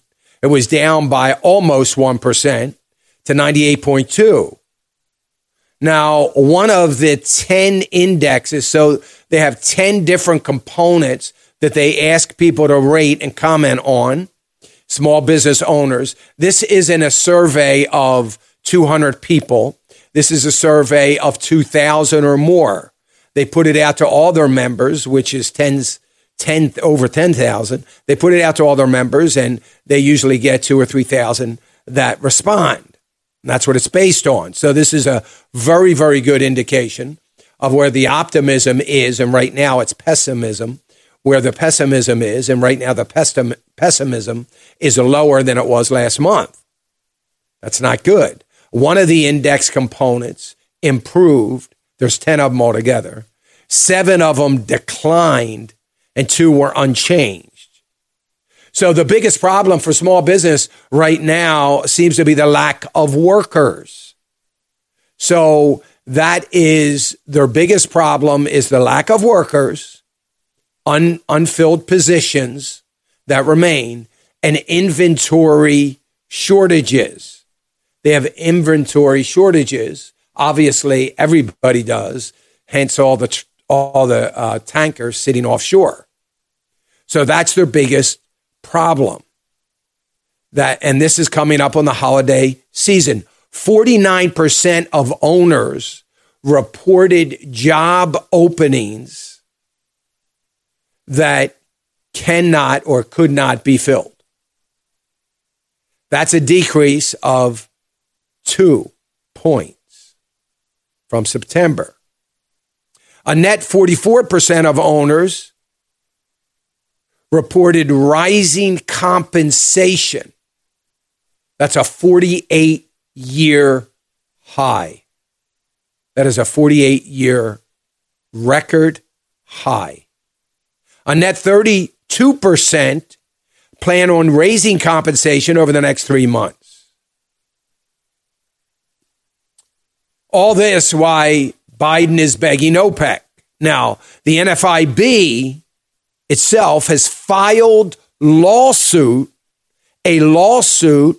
This happened yesterday against the Biden administration, emergency temporary standard for a mandate for the shot with 100 employees required.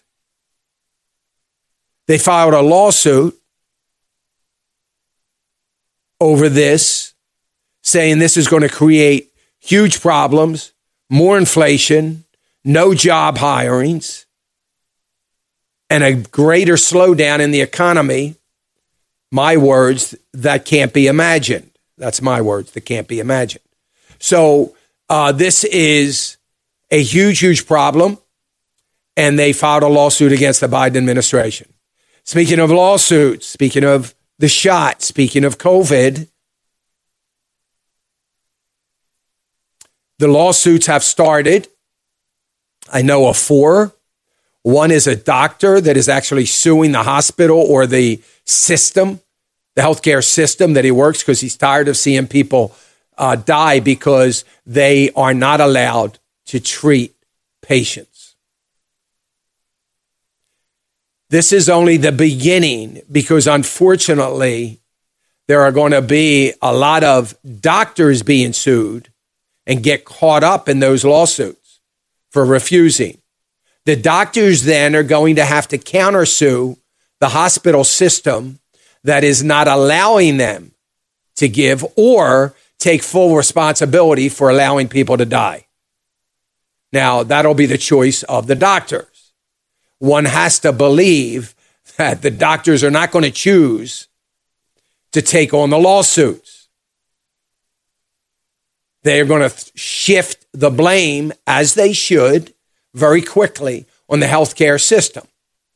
But this one particular doctor refuses to follow through. and he is suing the Centraria healthcare system in Norfolk, Virginia. This is going to have a lot of wrongful deaths that the hospital is going to be sued over. You know, the people that have the families of those people that died in that system are going to be jumping on another lawsuit. This is going, you remember me saying months ago, if I had a son in college, I'd probably say you might as well go into law because you're going to make a lot of money because these lawsuits are going to last for a very, very long time. And guess what? We're not even beginning to see. I didn't even expect them to start this soon, but they are starting this soon. There's going to be a whole nother level of lawsuits that are going to be against, unfortunately, these doctors. And again, that's going to generate another level of lawsuits for those doctors against the healthcare system. The healthcare system is going to have to sue the government, I suspect. I don't know where else they can turn. I don't know how they have a leg to stand on since they were the ones that were complicit in just following the marching orders of the government and mandating that on their doctors. I think hospitals are going to close down and shut down and are going to go bankrupt all over the country, as they should. The news of these lawsuits needs to start to spread across the country as quickly as possible, because that's what it's going to take for these doctors to stand up. This one doctor in Norfolk, Virginia, can't be by himself. There's got to be other doctors that have the same convictions he does, is I came into medicine to save lives. We have life-saving drugs that could have been administered, and they refuse to give it. Somebody's got to stand up, and the doctors had better start standing up so that when the lawsuit hits them, they can say, hey, I'm trying to stand up here. Maybe they'll get some mercy from the jury. But I can tell you, good luck with that. Because if they go to trial and they go to jury, there is not a leg to stand on to most of the jury members that doctors and hospitals are going to have. Well, wait a minute. The government says we can't sue. No, the government gave some exemptions to pharmaceutical companies. But there will be more whistleblowers, and a whistleblower now saying that the Pfizer ignored data and rewrote some of the data. That's going to lose all their protection is going to be out the door once that comes out. So they will be sued.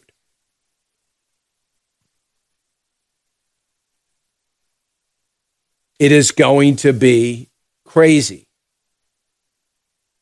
But let me throw out a theory. This very thing is going to be the key to the government beginning socialized medicine. Why? Because who do you think is going to come to the rescue of the bankrupt hospitals so that people can be cared for? Who do you think it's going to be? It's going to be the government. The government is going to step in and say, we now own the hospital. We will run the hospital. We will make decisions on treatment. We will provide a hospital for the community. And socialized medicine will begin. That's how it's going to play out. What do we do about it? We do what Virginia did because they didn't want the propaganda machine of teachers' unions in Virginia telling them how to raise their children, telling them what is good for their children to hear and what is bad for their children to hear. The people stood up. They not only stood up, they rose up. The Democrats have learned nothing from that, nor will they. That's a good thing. We hope they don't. What's going to change is a temporary stay of execution, which can only happen through a do-nothing Congress, a Congress that is controlled by conservatives that won't give Biden anything he wants. That means that nothing will get done in Congress for 2 years. That is a good thing. I railed against it during the Obama administration. That is a good thing now. So everything he does will have to be done by executive order, which won't hold much weight and will be gone in 2 years after the presidential election. There will be limits to the damage they can do. Then the Republicans need to spend the 2 years that they do nothing. They're not going to be worried about legislation because there's not going to be any legislation that is going to be put forth that they're going to want to pass other than Republican legislation that they'll easily be able to get through, but the president will veto. So there will be this doing nothing. I have an idea. I got something you can do. You can do impeachment proceeding and press charges and file legal cases against people in the Department of Justice, people in the FBI, people in the administration, and the president himself. How about you start to fight for America? I know that is a little bit out of the box for all of them, and I doubt seriously that they will do it. But they have 2 years to show some backbone. And maybe if they show some backbone, they'll get reelected. But hopefully, the American people will spend 2 years raising up opponents to run against these Republicans that don't have any backbone in the primaries, getting ready for the general election. That will be our job to do. There is plenty of work we can do. We got to have the will to do it. We got a desire to do it. We got to have the persistence to do it, the stick-to-itiveness to do it. Got to start now. Hey, we got Twyla Braze coming up. Stay with us. We'll be back.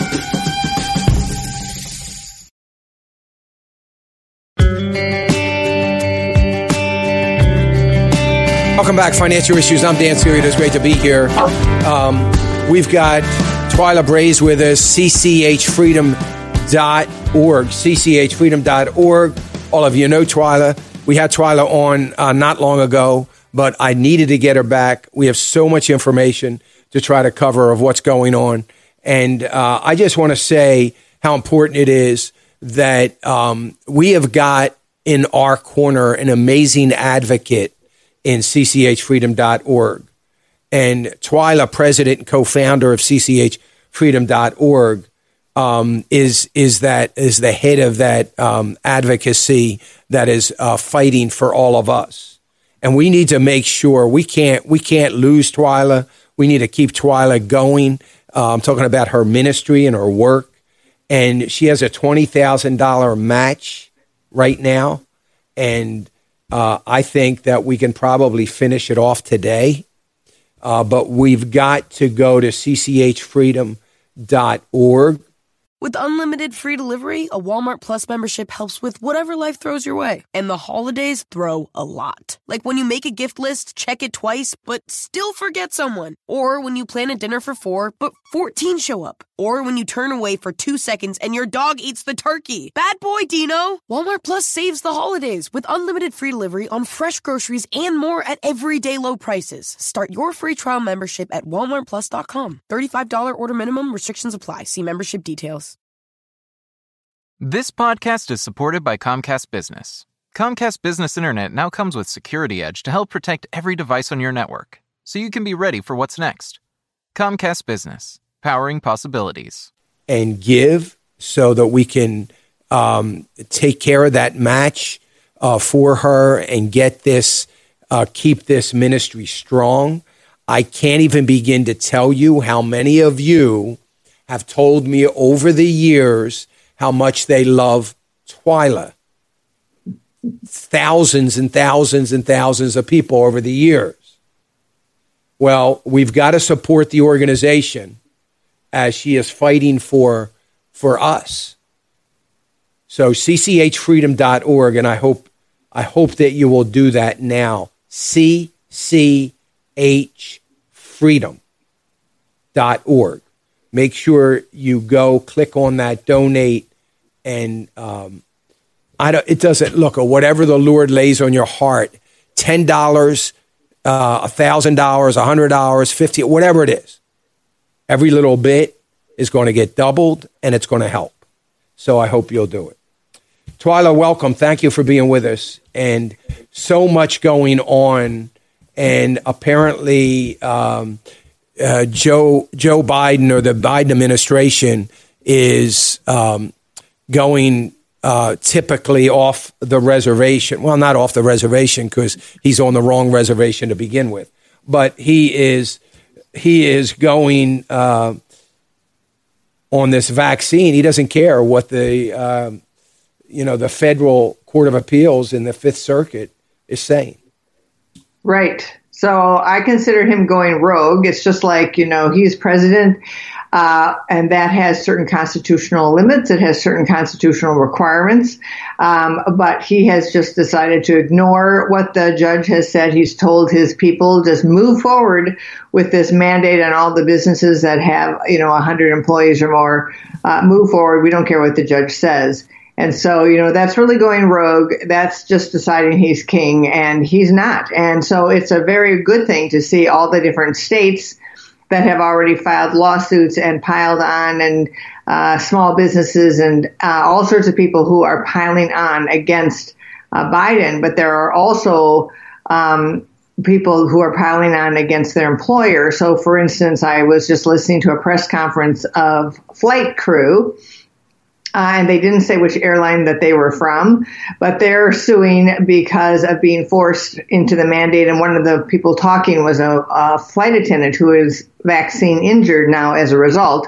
But the lawsuit also is about putting them on essentially permanent leave without pay, and not allowing them to go get another job. And so a combination between the mandate and about, essentially, imprisoning them in a job without pay. And so it's good to see the lawsuits happening, because this can't go on. This can't ever become part of our system in America of how we are. This is not how we are. This is not what we do. And we don't have presidents who just decide to, do whatever they want to do. And worse yet, we've got mayors doing the same thing. De Blasio, the commercials and what they're doing to force, to try to encourage 5 to 11-year-olds. I mean, he's talking about showing a proof of vaccination to go into a business for a 5-year-old. Right. And I think, that's all about pressuring the parents, because where are you going to take your children when you go in to get groceries, when you go into the doctor's office, whatever, right? It's all about pressuring the parents to get themselves vaccinated, to get their children vaccinated. It's all different pressure points that these people are figuring out what they can do to force everybody to take an injection of something that could harm them, and is completely experimental. And, I just wanted to add here that in case anybody thinks that the vaccine has been approved, the only one that's been approved, which is another word for licensed, is Comirnaty. And I heard somebody talk about this who knows a lot more about the inner workings than I do. And the fact of the matter is, while Comirnaty has been approved, Pfizer is not letting it be sold.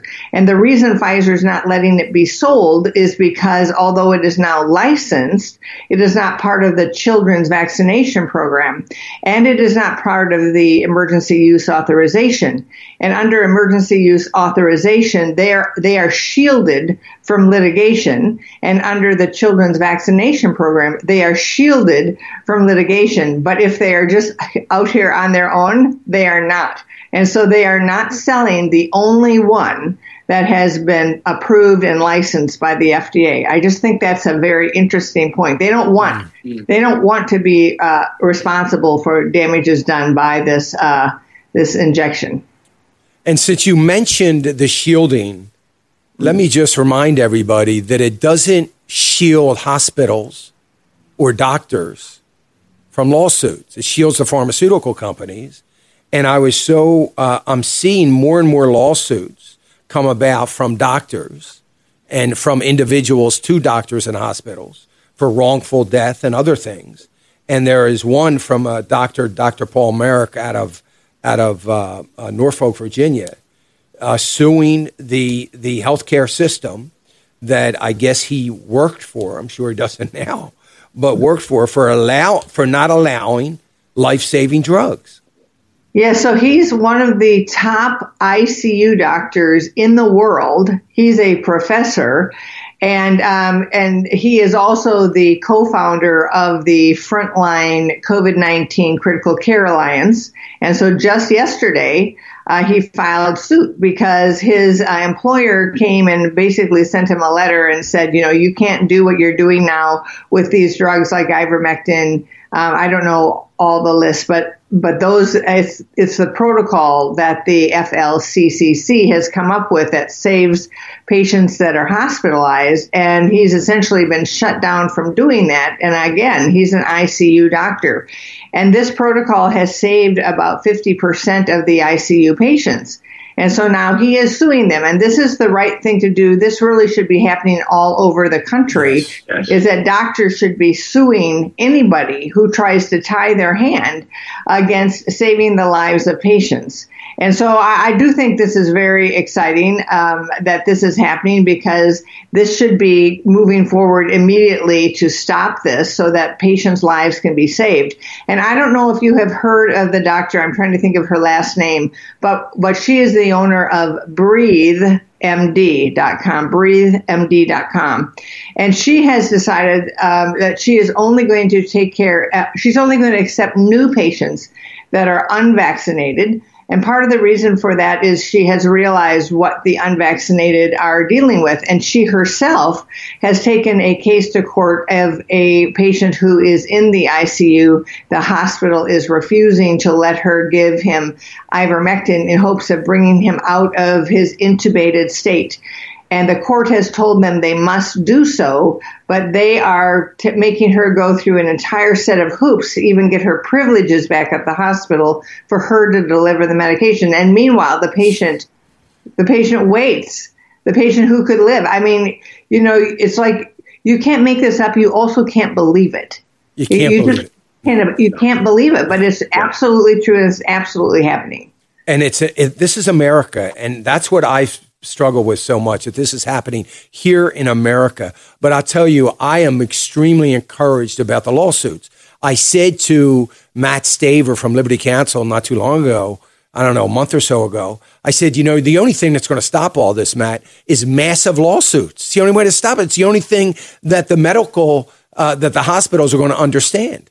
And I was talking to very much an insider in Washington, D.C., and we're talking about, the lawsuits are going to shut down hospitals. The shutting down of hospitals is going to cause the government to come to the rescue, and it's going to usher in the socialized medicine, because they're not going to have any choice. The government's going to own these hospitals and be taking care of people. Things could get worse. I don't think they'll get worse. I think they'll probably get better as a result of these lawsuits. And I just find, in my opinion, doctors better get ready, because they are going to be sued as from individuals, and they then are going to have to turn that lawsuit back to the hospital and sue the hospital for not allowing them to do what they're supposed to do. I feel like this is a perfect time for me to mention the wedge of health freedom again. And for any of your listeners that are thinking about, well, should we donate to CCHF or Twyla's work or whatever, right? We really want to use this as an opportunity to build a new system of health freedom. And we in 2022 are going to strive to maybe double the number of doctors, maybe even triple if we could get there. At the end of the day, we want wedge hospitals, we want wedge clinics, we want wedge laboratories, and all of them free from government controls, all of them cash-based and affordable. We want you to have real insurance that'll pay you, then you can pay them. All of these third parties, all of these controllers out of the way. And we're really serious about it. So we have the Wedge of Health Freedom with about 500 doctors now. It's time to make it huge. So Give to the Max is a green button. And that's what they can press. Let me carry over here, Twyla, and just mention a couple other things. Folks, we're talking to Twyla Brace, cchfreedom.org. By the way, Twyla has a twin on right now. She might not really feel, she's like me, she doesn't want to talk about it, but I'm talking about it. The opinions and recommendations expressed by Dan are his own and do not necessarily represent the opinions of this station or any of the show's sponsors. Financial Issues, I'm Dan Celia, talking to Twyla Brace, cchfreedom.org, cchfreedom.org, and you can go now. There's a button on the website. It's a green button. It says match on it. You can take advantage of the match now and give whatever you can. We need to keep things going and keep that organization strong. They are advocates for you and I. It's so important. You know, the wage system, we have used it. Yvonne and I have used it. We don't have our new wage doctor yet here in Florida, but we will. Hopefully we won't. It'll be somewhere nearby, and we need to see that grow. And for Christians, that in combination with Samaritan Ministries is an amazing work. And so we really need to be looking into these things. The wage, and you can go to our website and get information and find wage doctors in your area, right there on the website. There's some talk going on, Twyla, about natural immunity. But before I get to that, you had mentioned earlier about the early treatment kit. And I want people to know where they have to go. Yvonne and I have both ivermectin and hydroxychloroquine. We have doses for her, for me, and extra dosages because some of them were refillable and we refilled them. We don't use it prophylactically, but I know that many people do. But I had some kind of weird thing on Sunday where I could not stop coughing. It was really in a really rough way. I don't know why. I had a little low grade fever, and you know I had my ivermectin just waiting to start taking it. I didn't, and Monday I was fine. I did take some hydroxychloroquine, and are taking it here for the rest of the week. But anyway, it is important. You need to have it. I have a good friend whose mother and father both have COVID, and they can't get any treatment whatsoever. And, you need to have these drugs on hand so that, it's just where we are today. It's sad, but it's where we are today. And you need to have these drugs on hand. And you can go to the website at CCH Freedom. That's where we went. And we went through the interview, and there is a fee, and you pay the fee. It's not overly expensive and well worth it. And you can get the prescriptions, you can get the medications that you need. So you need to do that. Twyla, what are we seeing a rise in people going for the early intervention with some of these drugs and going to the website? Have you noticed an increase?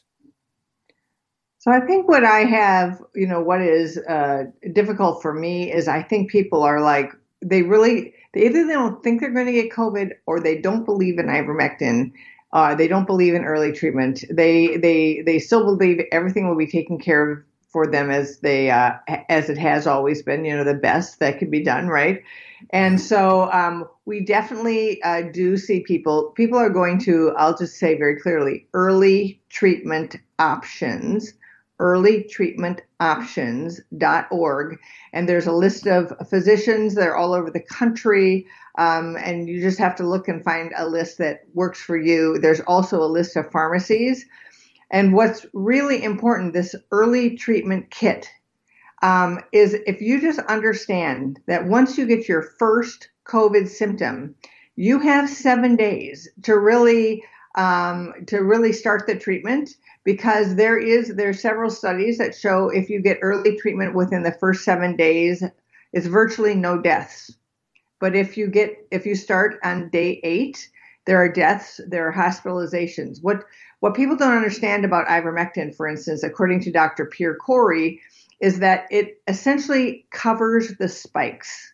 So you know what the virus looks like. It's a ball. It's got spikes all over it. And those spikes are used to attach to your cells. And it attaches to a receptor on your cells. And then what happens is the spike is essentially a syringe. And the spike injects the cell with the RNA of making the virus. And so it starts to replicate using your own cells. But if it cannot attach to your cell because it is coated by ivermectin, then it just sits there and goes, and then it dies. And replication only lasts for 5 to 7 days, and then the virus starts to die. And that 5 to 7 days is when you've got to get the treatment going, because that replication is rapidly happening. The sooner you get it done, the better. The first day would be great, right? But if you want to wait because you're trying to get ivermectin and you're finding the only source you can get it is India, you're talking about 2 to 3 weeks, and you don't have that time. So this is like a cheap insurance policy for your life. Find a pharmacy. There are some great Indian pharmacies. I talked to Dr. Pierre Kory. I said, what do you think about, counterfeit ivermectin? And he was saying they'd had really great response in India. And so there's a whole list of them. The organization that he's part of, we have the link there, the FLCCC, that's the Frontline COVID-19 Chronic Care Alliance, I think. No, it's not chronic, acute care. I can't remember. Critical care. There we go. Anyway, so they've got the doctors and they've got the pharmacists, and we have the links directly to those. So at earlytreatmentoptions.org, get your kit. But your kit should not be just for you. It should be for your family. Buy extra. If you can get 1,000 pills in India, they're 12 milligram pills. In the United States, you can only get 3 milligram pills. So you can get like so much more for so much less, and then have it on hand for friends and family. It's really important because people aren't getting the message, and you're listening to it right now. You are hearing the message, so you can protect so many people if you get extra and have it on hand, because it's really not that expensive from India. It's like it's like about $200 or something for 1,000 12 milligram pills. In the United States, it might be $400 for, 50 or maybe 103 milligram pills. So, act now. I can't say it strongly enough. The number of lives that could be saved, and then keep people out of the hospital. And I just got another hint from a physician of something that another physician did to save her own brother's life. And that was to put them into a hyperbaric chamber when the oxygen level dropped for like 90 minutes. So there are things that can be done. The hospital is a terrible place to go. You've already heard the stories about how the hospitals are not letting doctors save lives. Do whatever you can to get the ivermectin to like go to one of these links, talk to a doctor. A new one is ivermectincan.com, and we have that at earlytreatmentoptions.org. There are a variety of places that you can go to, but the time is now. It really is now. I don't know how to say it more strongly. Get your kit. Yeah. It's so important, and to have more than you need, like we do, to help other people. I think it's critically important, and it's so easy. It's so easy to do. It could be the best investment you've ever made in your life, and to save your life or someone else's life, and it is so, so important. One thing that, you have to be committed to, and you have to be committed to staying out of the hospital. You just do. And you have to be committed to that. And you want to be committed knowing that you have a treatment that has proven to be effective. So it is so important that we do that. Also, Dan, can I ahead. just add about hospitals? So just as a really concrete story for your listeners. Sure. I know somebody who was in the hospital at about 88 to 89% and was not on oxygen yet. And I really wanted to break him out of the hospital. Well, the hospital decided to let him go with oxygen tank. And that's great because then he was able to get ivermectin, which the hospital wasn't willing to give him. And he is improving. But I also heard about another person who at 89% in the hospital, they intubated him. And, 85 to 90% of people never make it through the intubator. And so there you've got two stories, right? Where one is improving because they got out of the hospital and got the ivermectin and they got out with oxygen, which was a good thing. They didn't really have to use it a whole lot. And the other one who didn't even know that that was a possibility, and then they intubated him. And they really should have, they should have given him ivermectin. We don't know for sure that it would have cured, but the likelihood is huge. Both Dr. Harvey Risch from Yale and Dr. Peter McCullough down in Texas have said that 80 to 85% of the deaths could have been prevented by early treatment. So really concrete example, do what you can to be treated early so you never have to grace the doors of the hospital. Amen. Yeah, so true. Twyla, we appreciate you so much, folks, and I know you do too. Folks, I know you appreciate Twyla and CCH Freedom. So many of you get the newsletter that she puts out, and you can sign up for that when you go to the website to make your donation. And she has a green button on the website at cchfreedom.org that says match. You need to go there. Whatever God might lay on your heart to do, this is so important that we keep that organization strong so that we can stay strong and informed. And I hope you'll do it. Twyla, I appreciate you so much. Thanks for staying over with us. And we'll talk to you again real soon. I just keep us informed as things develop. God bless. All right, folks. We'll be back after this. Again, cchfreedom.org is the website. We got our news coming up here at the top of the hour. We'll be back. We will never compromise our principles and standards. We will never give away our freedom. We will never abandon our belief in God. Thank you for joining us. This has been an FISM production. Become a Walmart Plus member and be the first in line to shop the hottest online Black Friday deals 4 hours before everyone else. So yeah, Walmart Plus helps you get the gift. The first one your kid wrote on their list 5 months ago. The gift that if you could just get your hands on it will make this holiday the best holiday ever. Yeah, that gift. Become a Walmart Plus member at walmartplus.com and be the first to shop online Black Friday deals 4 hours before everyone else with early access. Not available to trial members while supplies last. Become a Walmart Plus member and be the first in line to shop the hottest online Black Friday deals 4 hours before everyone else. So yeah, Walmart Plus helps you get the gift. The first one your kid wrote on their list 5 months ago. The gift that if you could just get your hands on it will make this holiday the best holiday ever. Yeah, that gift. Become a Walmart Plus member at walmartplus.com and be the first to shop online Black Friday deals 4 hours before everyone else with early access. Not available to trial members while supplies last.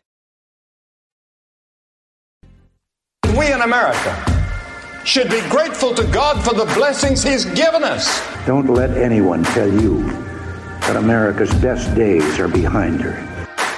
We have got to fight for this nation because I believe with all my heart this nation is in fact one nation under God.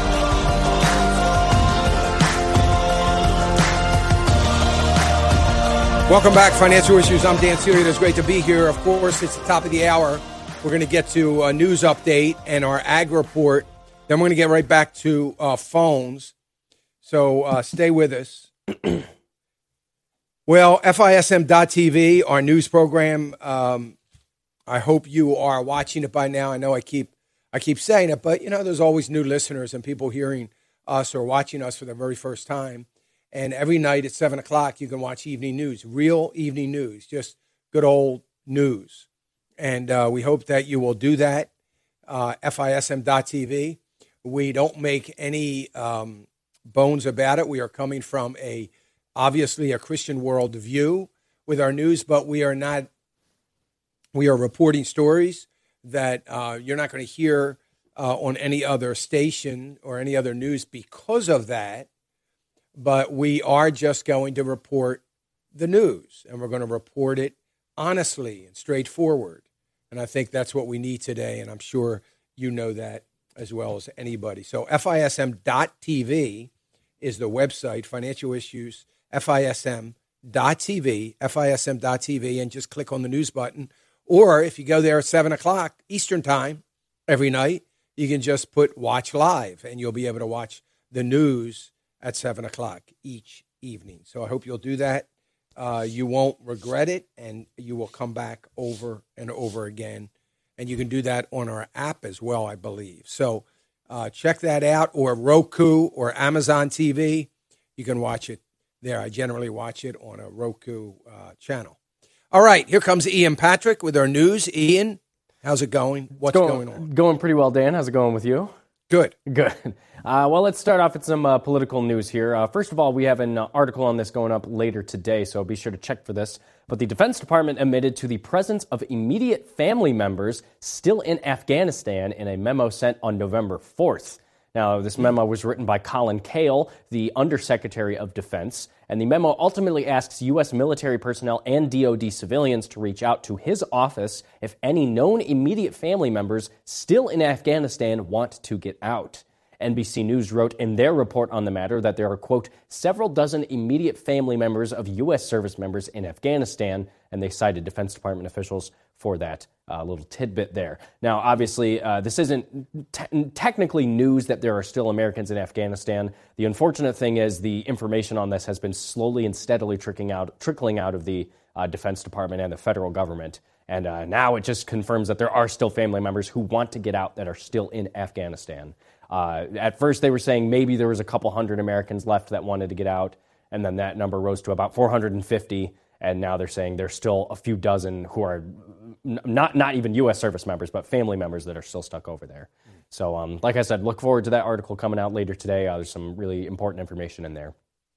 Great. Some other news we have. A new poll indicates that the majority of Americans oppose the Biden administration's plan to pay families of illegal immigrants separated at the southern border, and that most Americans want the border closed until the ongoing crisis is resolved. Now, the migrant payment thing has been sort of an issue the last couple of days. President Biden has suggested that the initial report on paying migrants was garbage.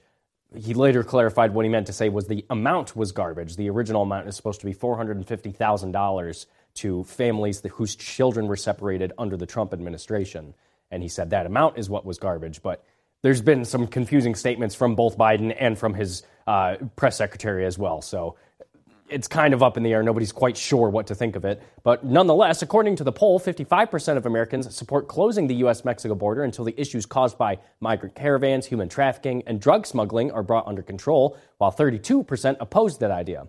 And then, according to the migrant payments, it found that 67% of Americans disapprove of paying families separated at the border, and 56% saying they strongly approve. So that's strongly disapprove, excuse me. So that's over half of Americans saying they strongly disapprove with that measure.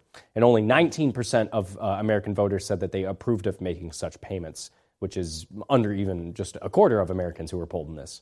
So interesting to see how Americans think of that particular issue there.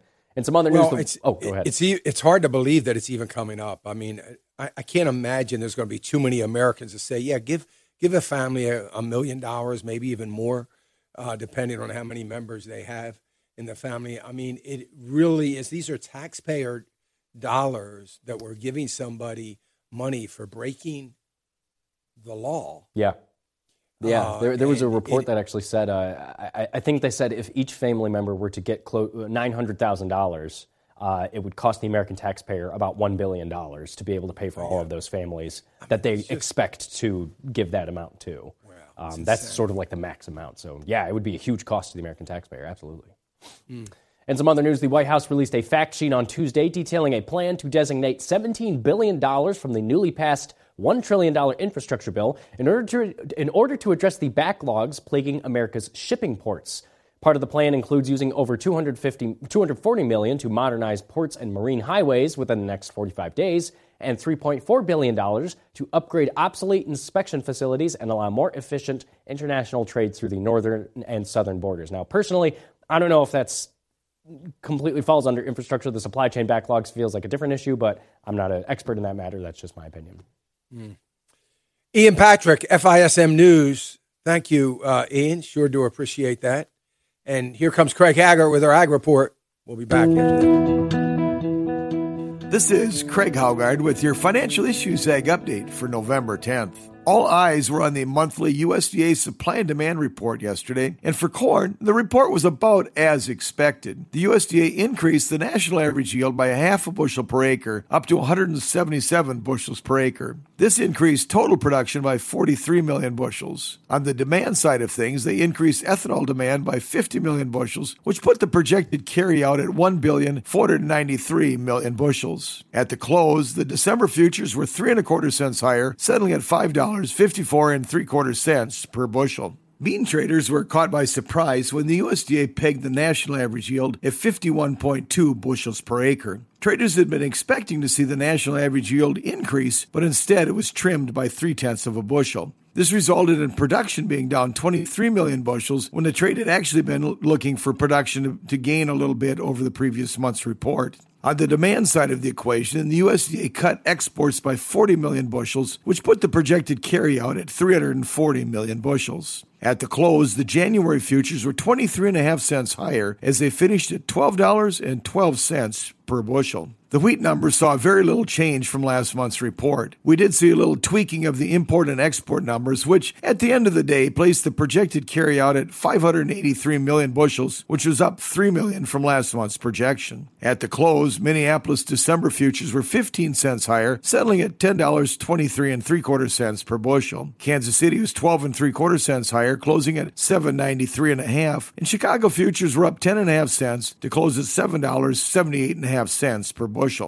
The U.S. cotton estimates were largely unchanged from October. The U.S. production forecast is slightly higher, coming in at 18.2 million bales, while domestic use and exports were unchanged. U.S. ending stocks were increased by 200,000 bales to stand at 3.4 million. At the close, we had December futures up 283 points, settling at $119.38 per hundredweight. Livestock futures all retreated in yesterday's trade. We had the February live cattle 42.5 cents lower, closing at $136.70 per hundredweight, while January feeder cattle were 50 cents lower, closing at $159.80 per hundred. February lean hog futures lost ground as well. They finished down 62.5 cents, closing at $78.75 per hundred. Class 3 milk futures have now closed higher every day this week. The USDA reduced their milk production forecast for both 2021 and 2022 because of lower expected dairy cow numbers and slower growth in milk per cow.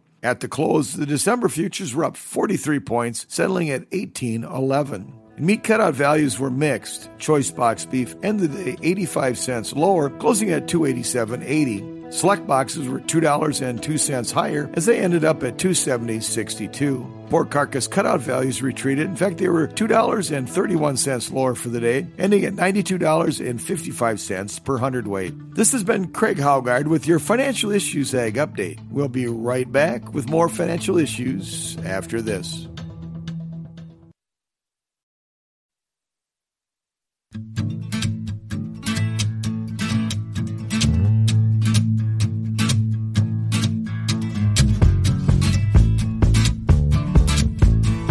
Welcome back, Financial Issues. I'm Dan Celia. It's great to be here. 610-363-1110, 610-363-1110. I do want to go to calls. I haven't looked. I could have done that at the break. I didn't, but Didn't look at the markets. I expect they're down a fair amount, but anyway, I'm going to have to wait because what did I say? It was coming up here? No, it isn't. Anyway, yeah, we are negative. Oh wow, this is not bad at all. I mean, we're down about. I mean, the S&P is almost on the flat line. It is red, but barely. The Nasdaq's only down 0.13, and the Dow's down 0.14. So, quick recovery from the horrible 30-year lows or 30-year highs in inflation. Consumer price index coming out today, and a huge problem. October, the biggest surge in inflation in more than 30 years. You have to go back to like 1987, maybe 88, somewhere in that neighborhood, to see a surge this fast. I mean, a very, very long time ago, and it looks like some traders are just shrugging it off. I don't really have a problem with that, traders just kind of blowing this off, because the smart traders knew it was coming. I mean, I don't know that there could have been. I thought it was kind of odd that the markets were dipping on the news just because, I mean, we knew this was coming. We've been talking about it here since February. We knew it was coming. We knew it was going to get worse, towards the end of the year and into the first quarter of next year. So what's happening should have been factored in. And I think buyers are coming in and using this as an opportunity to buy in a little bit lower maybe than they might have. There's not going to be that. There hasn't been that many dips, and the dips we haven't been very long-lasting. So Bank of America is hiking the price target for Tesla and the EV stocks in general. So Tesla shares climbed right now, or they're up 17%. This is after getting clobbered all week long. So I said just earlier to Seth, it'll probably be over by today and back on track tomorrow. It looks like it was over yesterday, and it's back on track today. So I guess that's good news. American Airlines pilots unions is rejecting holiday bonus pay and seeking permanent changes for the airlines. Also, we heard about a lawsuit against one of the airlines. We don't know who it is. They're keeping it under wraps, but there are airline crews that are suing the airlines for over this vaccine mandate and putting them on basically permanent leave with no pay. In other words, firing them over this vaccine. So very, very interesting. And we're going to see these lawsuits continue to escalate. All right, 610-363-1110. Let me get to phones. Let me go to Brian. Brian's calling us from Oregon. Hey, Brian. Morning, Dan. How are you, sir? Good. Hey, thank you for having Twyla on. That's always a blessing. Yeah, it always is. She's really just up on this stuff more than anybody I know, and she's a great asset. Yes, and we all need to continually be informed on that end of it, don't we? We should. So my question for you is, I got a 20-year-old Silverado that I've been hanging on to, but I need to upgrade to something that pulls better, and at 1,500. So, and you know what the situation is nationally. I'm wondering, what's the deal with this chip thing? Is it going to break loose, and when? And is it a good idea to hold off and wait, or what do you think is going to happen? Yeah, I would hold off and wait. I would wait, and I think it's going to start loosening up end of January, I hope. But every time we look, there's another snag in the works. But I think it's going to hold off. It has loosened up a little bit. It's getting a little bit better, but this is not an ideal time for car manufacturers to really get heavily into production. They are producing 2022 models, but they're doing it very slow. Trucks and cars both, and some are producing the cars and trucks with a minimal amount of the chips that they need, with the idea of when they get the chips, they will have kind of a recall situation where they can actually put them in later. That bothers me a little bit. I don't know that I would want to go through that. But I think it is going to loosen up, and I think by January or by the end of January, end of February, I think things are going to start to flow a little bit better for car manufacturers. So this has been a great time for car manufacturers in the sense that they have been able to retool, re-innovate, and they have been doing that, as a matter of fact. They have been spending money doing that on various types of robotics and automation in their plants. Plants have been shut down, and they've had a good chance to gear up for the EV revolution that they're all going to be dealing with. So right. I would hold off. So how's that going to affect the used truck market, do you think? The used truck market is going to stay strong through, I think, all of next year. Okay. I just had this conversation with a large car dealer yesterday, and they don't see it because there's those people that in certain areas of the country, especially for trucks, that are going to want used trucks, regardless of what the new trucks are doing. They wouldn't buy a new truck anyway, even if they were available. And the used trucks or the used cars just aren't out there. So the inventory of used cars are going to start to pick up a little bit as the new car inventory picks up. But I think the market for it is still going to be strong, and I don't see prices necessarily coming down on used vehicles anytime until maybe at best the middle of fourth quarter next year. Right. Okay. Well, and maybe that's too late. Yeah. Okay. Yeah. I was just looking at one, and I just thought, should I wait on this? But yeah, okay. Well, thank you so much. I appreciate that. All right. Thanks, Brian. Glad you called. You have a good day. Bye-bye. You too. Let me go to Boyce. Boyce calling us from Arkansas. Hey, Boyce. Good morning, Dan. Thanks for taking my call.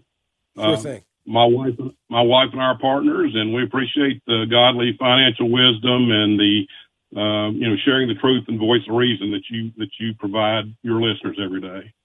Thank you, Boyce. I appreciate your partnership so much. Thank you. I think one of the things what I like to discuss is how voters or how listeners or our nation gets its news. Sometimes we don't get it broken down into its truest form, and I think we can look at this administration.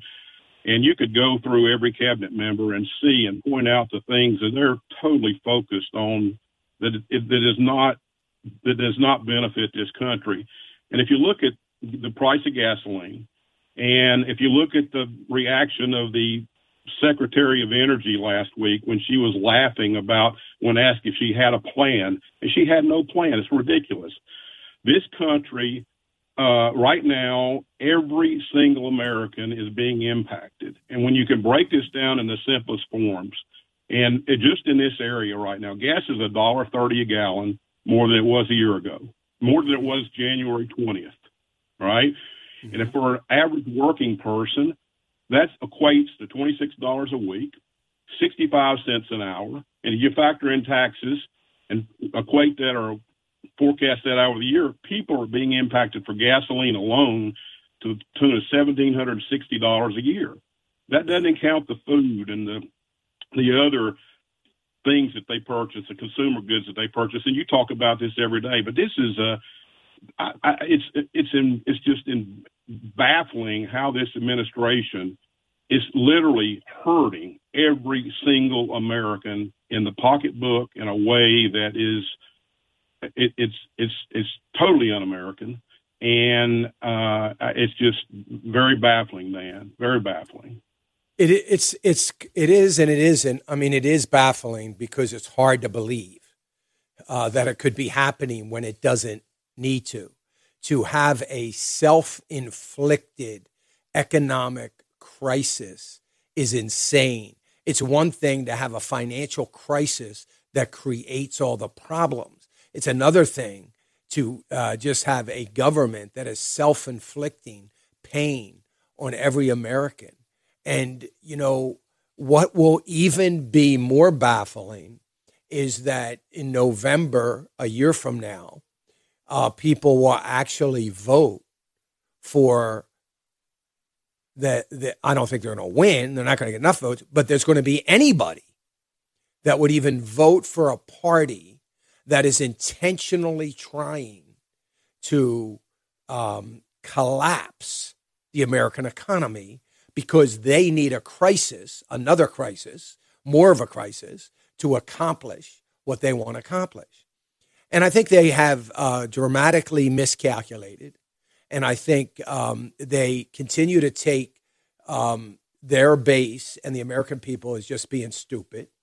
And they think everybody, what we got to hope for is that they don't stop. That they continue the divisiveness. When you can hear a Secretary of Transportation making infrastructure a racial issue, I can't imagine how much worse it can get. Talking about a bridge being a racial issue, just assuming that every inner city African-American person can't drive a car or doesn't want to drive a car. If they want to fix the problem, if that's the problem, give everybody a car, but they can't do that because that requires gasoline, and they can't do that. So, but they make every issue a divisive issue for America. Everything is about race and dividing.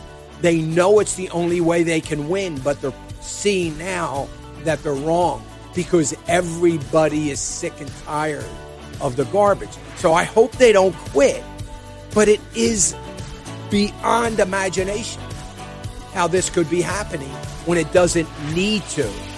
And the only thing we can do is make the change happen and make sure it happens. And the only way that's going to happen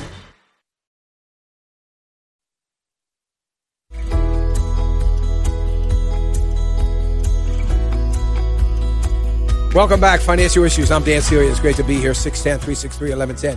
Let me just follow up on Boyce and from Arkansas. It is hard to believe. It is hard to believe what's going on. And the only thing we can do is rise up, stay strong, and keep rising up. We cannot let up. We need to rise up. And if we think we're letting up, we got to suck it up. So lots of things we've got to do. But, Virginia really was, I said it the day after the election. With unlimited free delivery, a Walmart Plus membership helps with whatever life throws your way. And the holidays throw a lot. Like when you make a gift list, check it twice, but still forget someone. Or when you plan a dinner for 4, but 14 show up. Or when you turn away for 2 seconds and your dog eats the turkey. Bad boy, Dino! Walmart Plus saves the holidays with unlimited free delivery on fresh groceries and more at everyday low prices. Start your free trial membership at walmartplus.com. $35 order minimum. Restrictions apply. See membership details.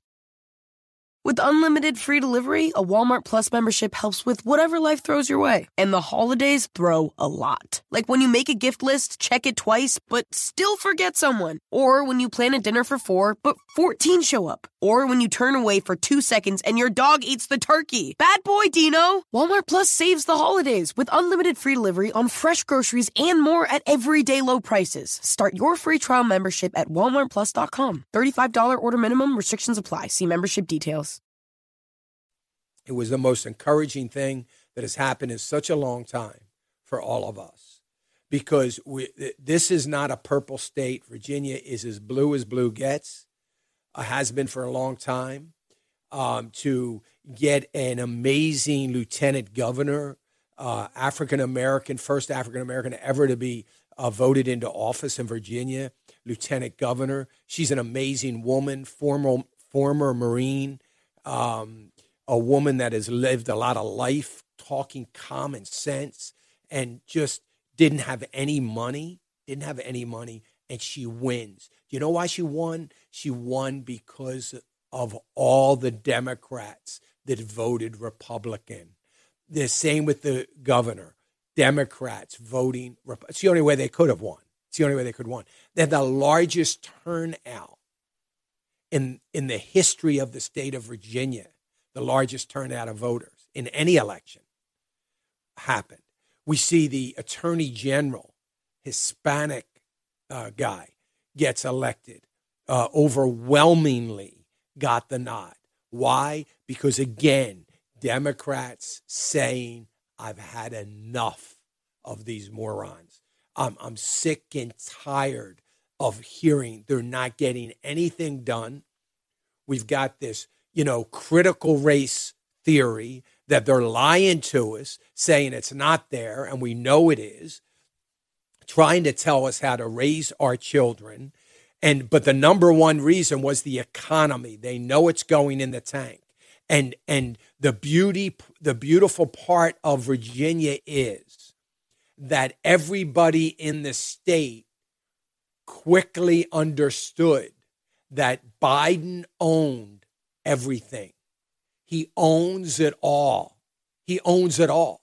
And I know I hear people that voted for Biden that are blaming Trump. But the funny part about it is even the administration's not blaming Trump. They're remaining silent, but they're not blaming anybody because they know where the blame goes. They're just staying silent. Everybody knows that it's on this administration. He made that very clear the first day he came into office and shut down the Keystone Pipeline. It was very clear that their agenda, they were proud and taunting the fact that they were wiping away everything that Trump did. And we have millions of illegal immigrants, drug dealers, human traffickers, child traffickers coming across the border, murder rates going up, crime in every aspect going up, drug addiction going up, opioid epidemic in every single state in America now, all because of the Biden administration. All because of the Biden administration. And guess what's going to happen? Panic's going to set in to the Democrats when they realize in November that they are losing the Hispanic vote. You know why they don't help Cuba? You've heard me say this before. Because Cubans don't vote Democratic. They vote Republican. That's why they don't want anybody. They're not going to help them out. Those people are starving there. No work. Getting, human atrocities. And we're doing nothing to help them. They should be allowed in for political asylum. They should be allowed immediately in. But no, Democrats aren't going to do that. They lost Florida because of the Cubans. That's what they think. And that's what's happening now with Hispanics. What are they going to do? They're going to be building a wall. They're going to be building a wall. The wall they want to tear down, they're going to be building it back up again because they're going to come to the realization that nothing's going to work. Now they're hanging their hat on the idea that you and I, are going to give $1 billion or so to the refugees that came here illegally and broke the law, came here illegally, and we're going to give them money for separating them from their children instead of prosecuting the traffickers who intentionally separated them from their children so they could use their children for other gang members and other people to get across the border. So what does President Trump do? He establishes a DNA test at the border. So are they your children? Okay, let me just do a little finger prick here and find out. Then it started to slow down. You think we're going to do that here in this administration? People are wising up. They're using common sense. They're using the intellect that they have. They're sick and tired of the Democrats telling them how stupid they are. They're sick and tired of it. They're sick and tired. The base of the Democratic Party being told how to vote, why to vote, where to vote, when to vote, how many times to vote. They're sick and tired of it, and they're getting nothing. They don't want a lot. They would like a job, though. So President Trump, without wooing them, he knew he didn't have them to vote. It was too late. The election was over. He got a large percentage of the vote, but he didn't care. He went about the business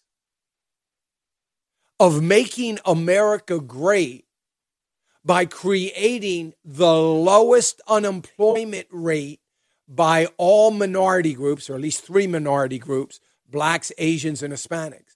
The lowest unemployment rate in the history of the nation. He put them all back to work because he created an economy where they were needed, where they had more opportunity than they ever had. He didn't have to incentivize them to go to work. They wanted to go to work, but they needed the opportunities, and he created the opportunities. And now, if they didn't then, that same voting bloc has come to the understanding of the reality of what happened. There's going to be a change, but we got to keep fighting.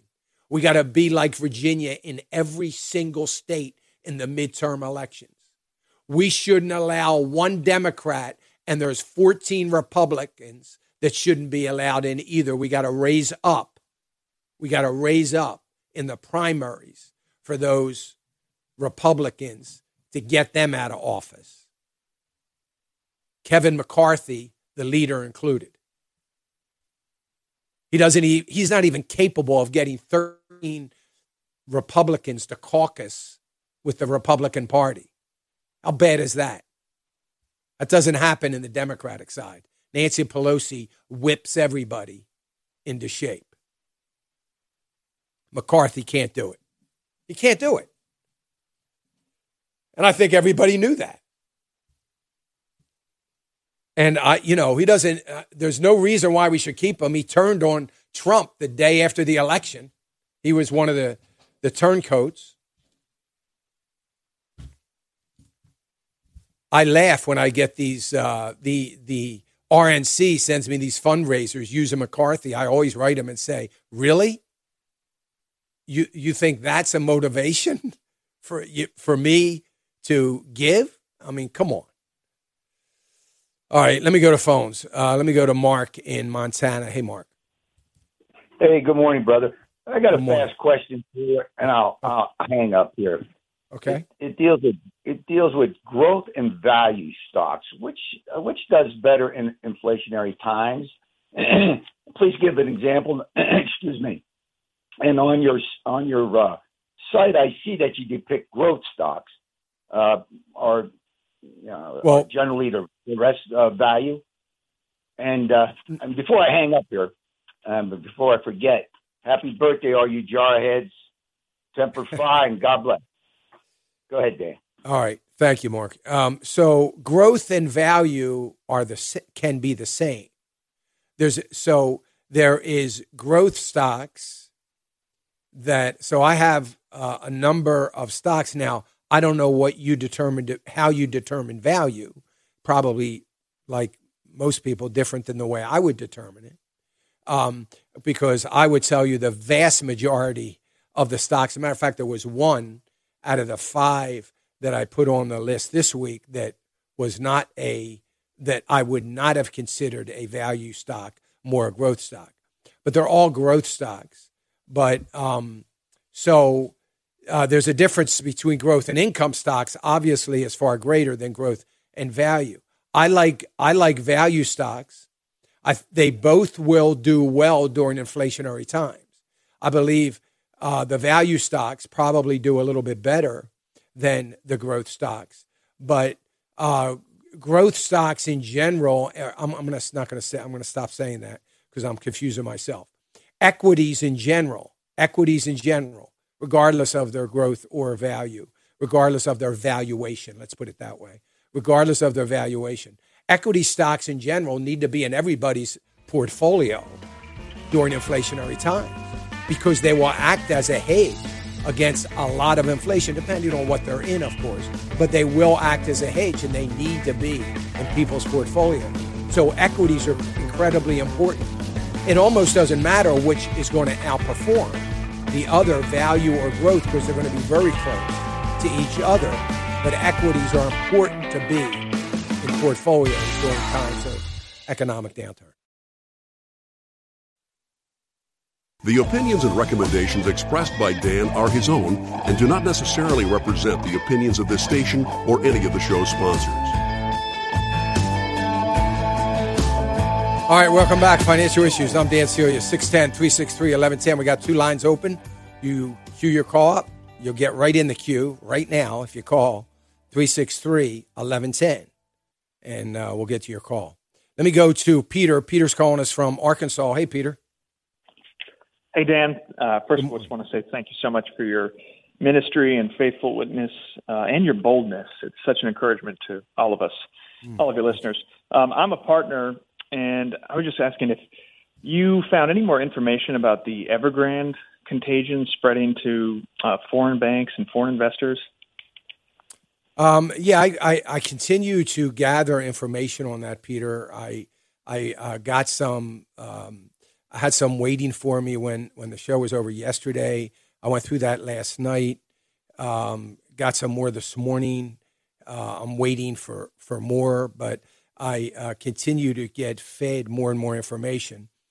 There is little doubt that it is not going to spread to international banks, and so I don't think we can separate some of the international banks. For instance, J.P. Morgan in the UK. I mean, it's an international bank, yes, but it's still going to have American consequence, and all of the others, for that matter. So there are some doing will have direct impact on 401ks and investment strategies. I mean, that's going to continue to see. But whether it has a real dramatic impact on the international banking system, which will then impact the U.S. banking system, the verdict's still out on that. It's very difficult to get a handle on derivatives and credit default swaps. They're two instruments that I need to have a handle on. I don't have any trouble getting a handle on how much is out there. I don't even have any trouble figuring out who's got the most and where the majority of is and what bank could be at risk of collapse. And the banks that could collapse without collapsing the system and the banks that could collapse the system. We could not handle a collapse of the system of credit default swaps and derivatives. We couldn't handle that. The world couldn't handle it. That would be impossible. And so I don't know that. I don't think the China real estate investment trust, if you can call it that, the Evergrande contagion. I don't know that it's big enough to do that. And I know for certain there were lots of derivatives, credit default swaps, different mortgage-backed kinds of things that were involved in that. But so we can find out how much, but we can't find out who has it or what they have. We can find out who has the swaps themselves or the derivatives themselves, but we don't know where it's from. We don't know whether it's China real estate or Indonesian oil. We know that all those things exist, but it's a little bit harder to find out who's got most of it.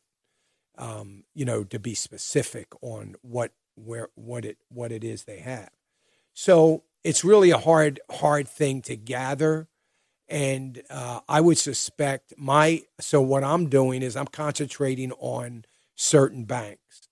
So the number one and number two bank in Germany is one that I am concentrating on.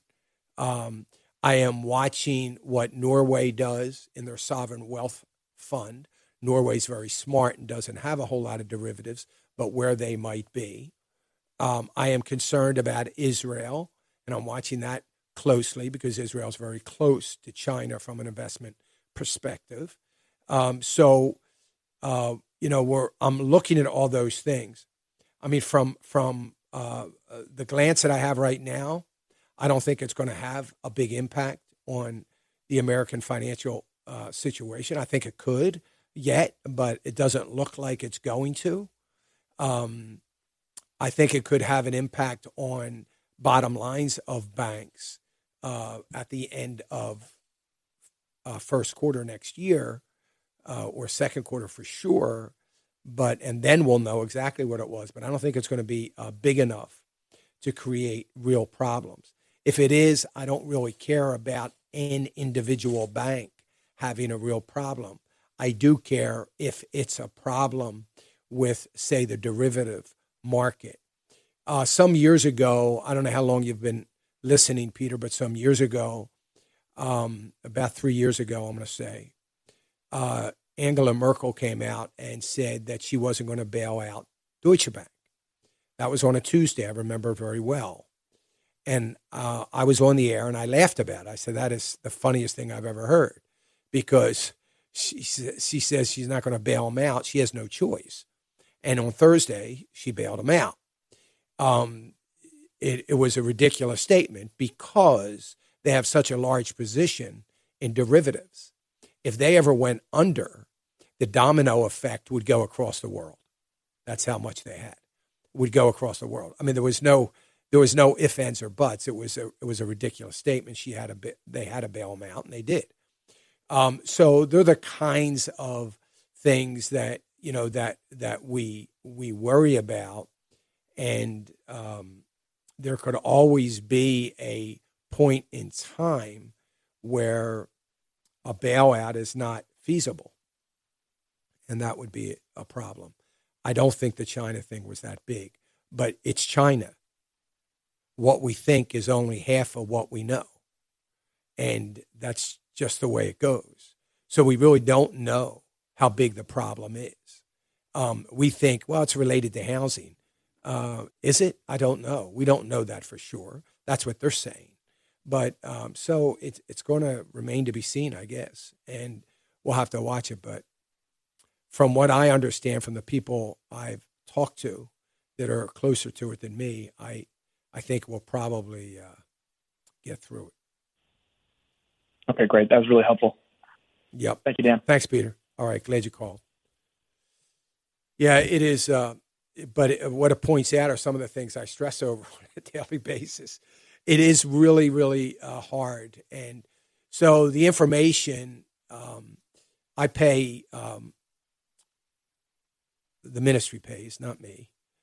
We pay a lot of money every year to subscribe to certain organizations that get us information that we need. Some of it is publicly transmitted or open to the public information, but good luck trying to get it.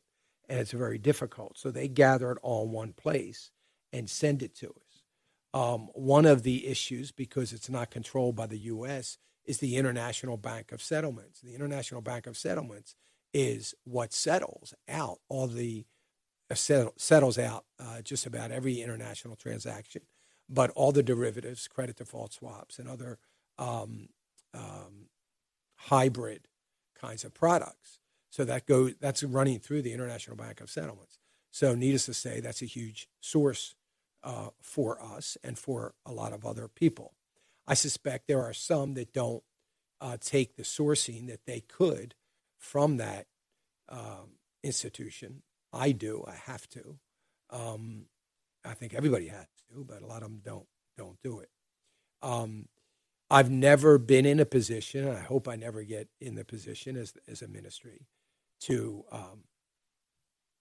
have to cut back on those kinds of that kind of information that we have organizations gather for us. I hope we don't ever have to cut that back.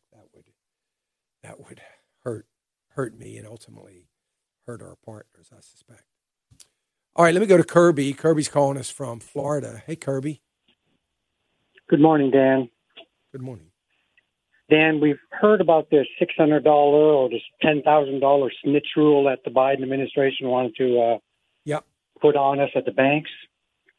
I was just informed today by my credit union that they will no longer be depositing or cashing checks made out to cash. Is that widespread? Is Christian community involved in that? Is that part of this snitch rule they're trying to put into place? I don't know about that. I've not heard that from any. I mean, I've heard for years banks have stopped taking that. My bank, you stopped that many years ago, that you had to make it out to yourself. So I don't think that's a part of that. There's no difference from a reporting perspective on a $10,001 check made out to cash than there would be made out to yourself in name. It's no different. It's not going to impact any kind of reporting.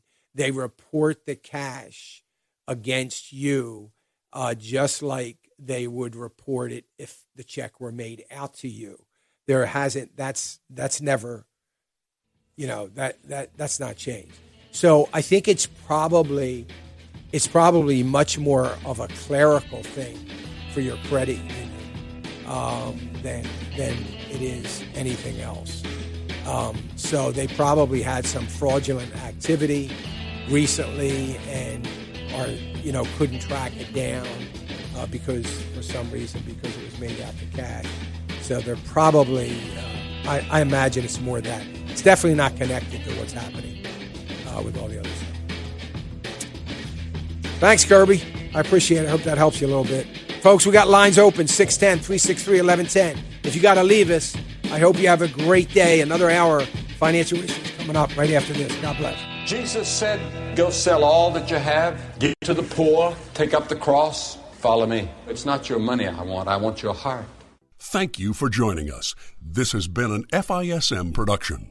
With unlimited free delivery, a Walmart Plus membership helps with whatever life throws your way. And the holidays throw a lot. Like when you make a gift list, check it twice, but still forget someone. Or when you plan a dinner for 4, but 14 show up. Or when you turn away for 2 seconds and your dog eats the turkey. Bad boy, Dino! Walmart Plus saves the holidays with unlimited free delivery on fresh groceries and more at everyday low prices. Start your free trial membership at walmartplus.com. $35 order minimum. Restrictions apply. See membership details. With unlimited free delivery, a Walmart Plus membership helps with whatever life throws your way. And the holidays throw a lot. Like when you make a gift list, check it twice, but still forget someone. Or when you plan a dinner for 4, but 14 show up. Or when you turn away for 2 seconds and your dog eats the turkey. Bad boy, Dino! Walmart Plus saves the holidays with unlimited free delivery on fresh groceries and more at everyday low prices. Start your free trial membership at walmartplus.com. $35 order minimum. Restrictions apply. See membership details. If you enjoyed this episode, please leave us a review on iTunes.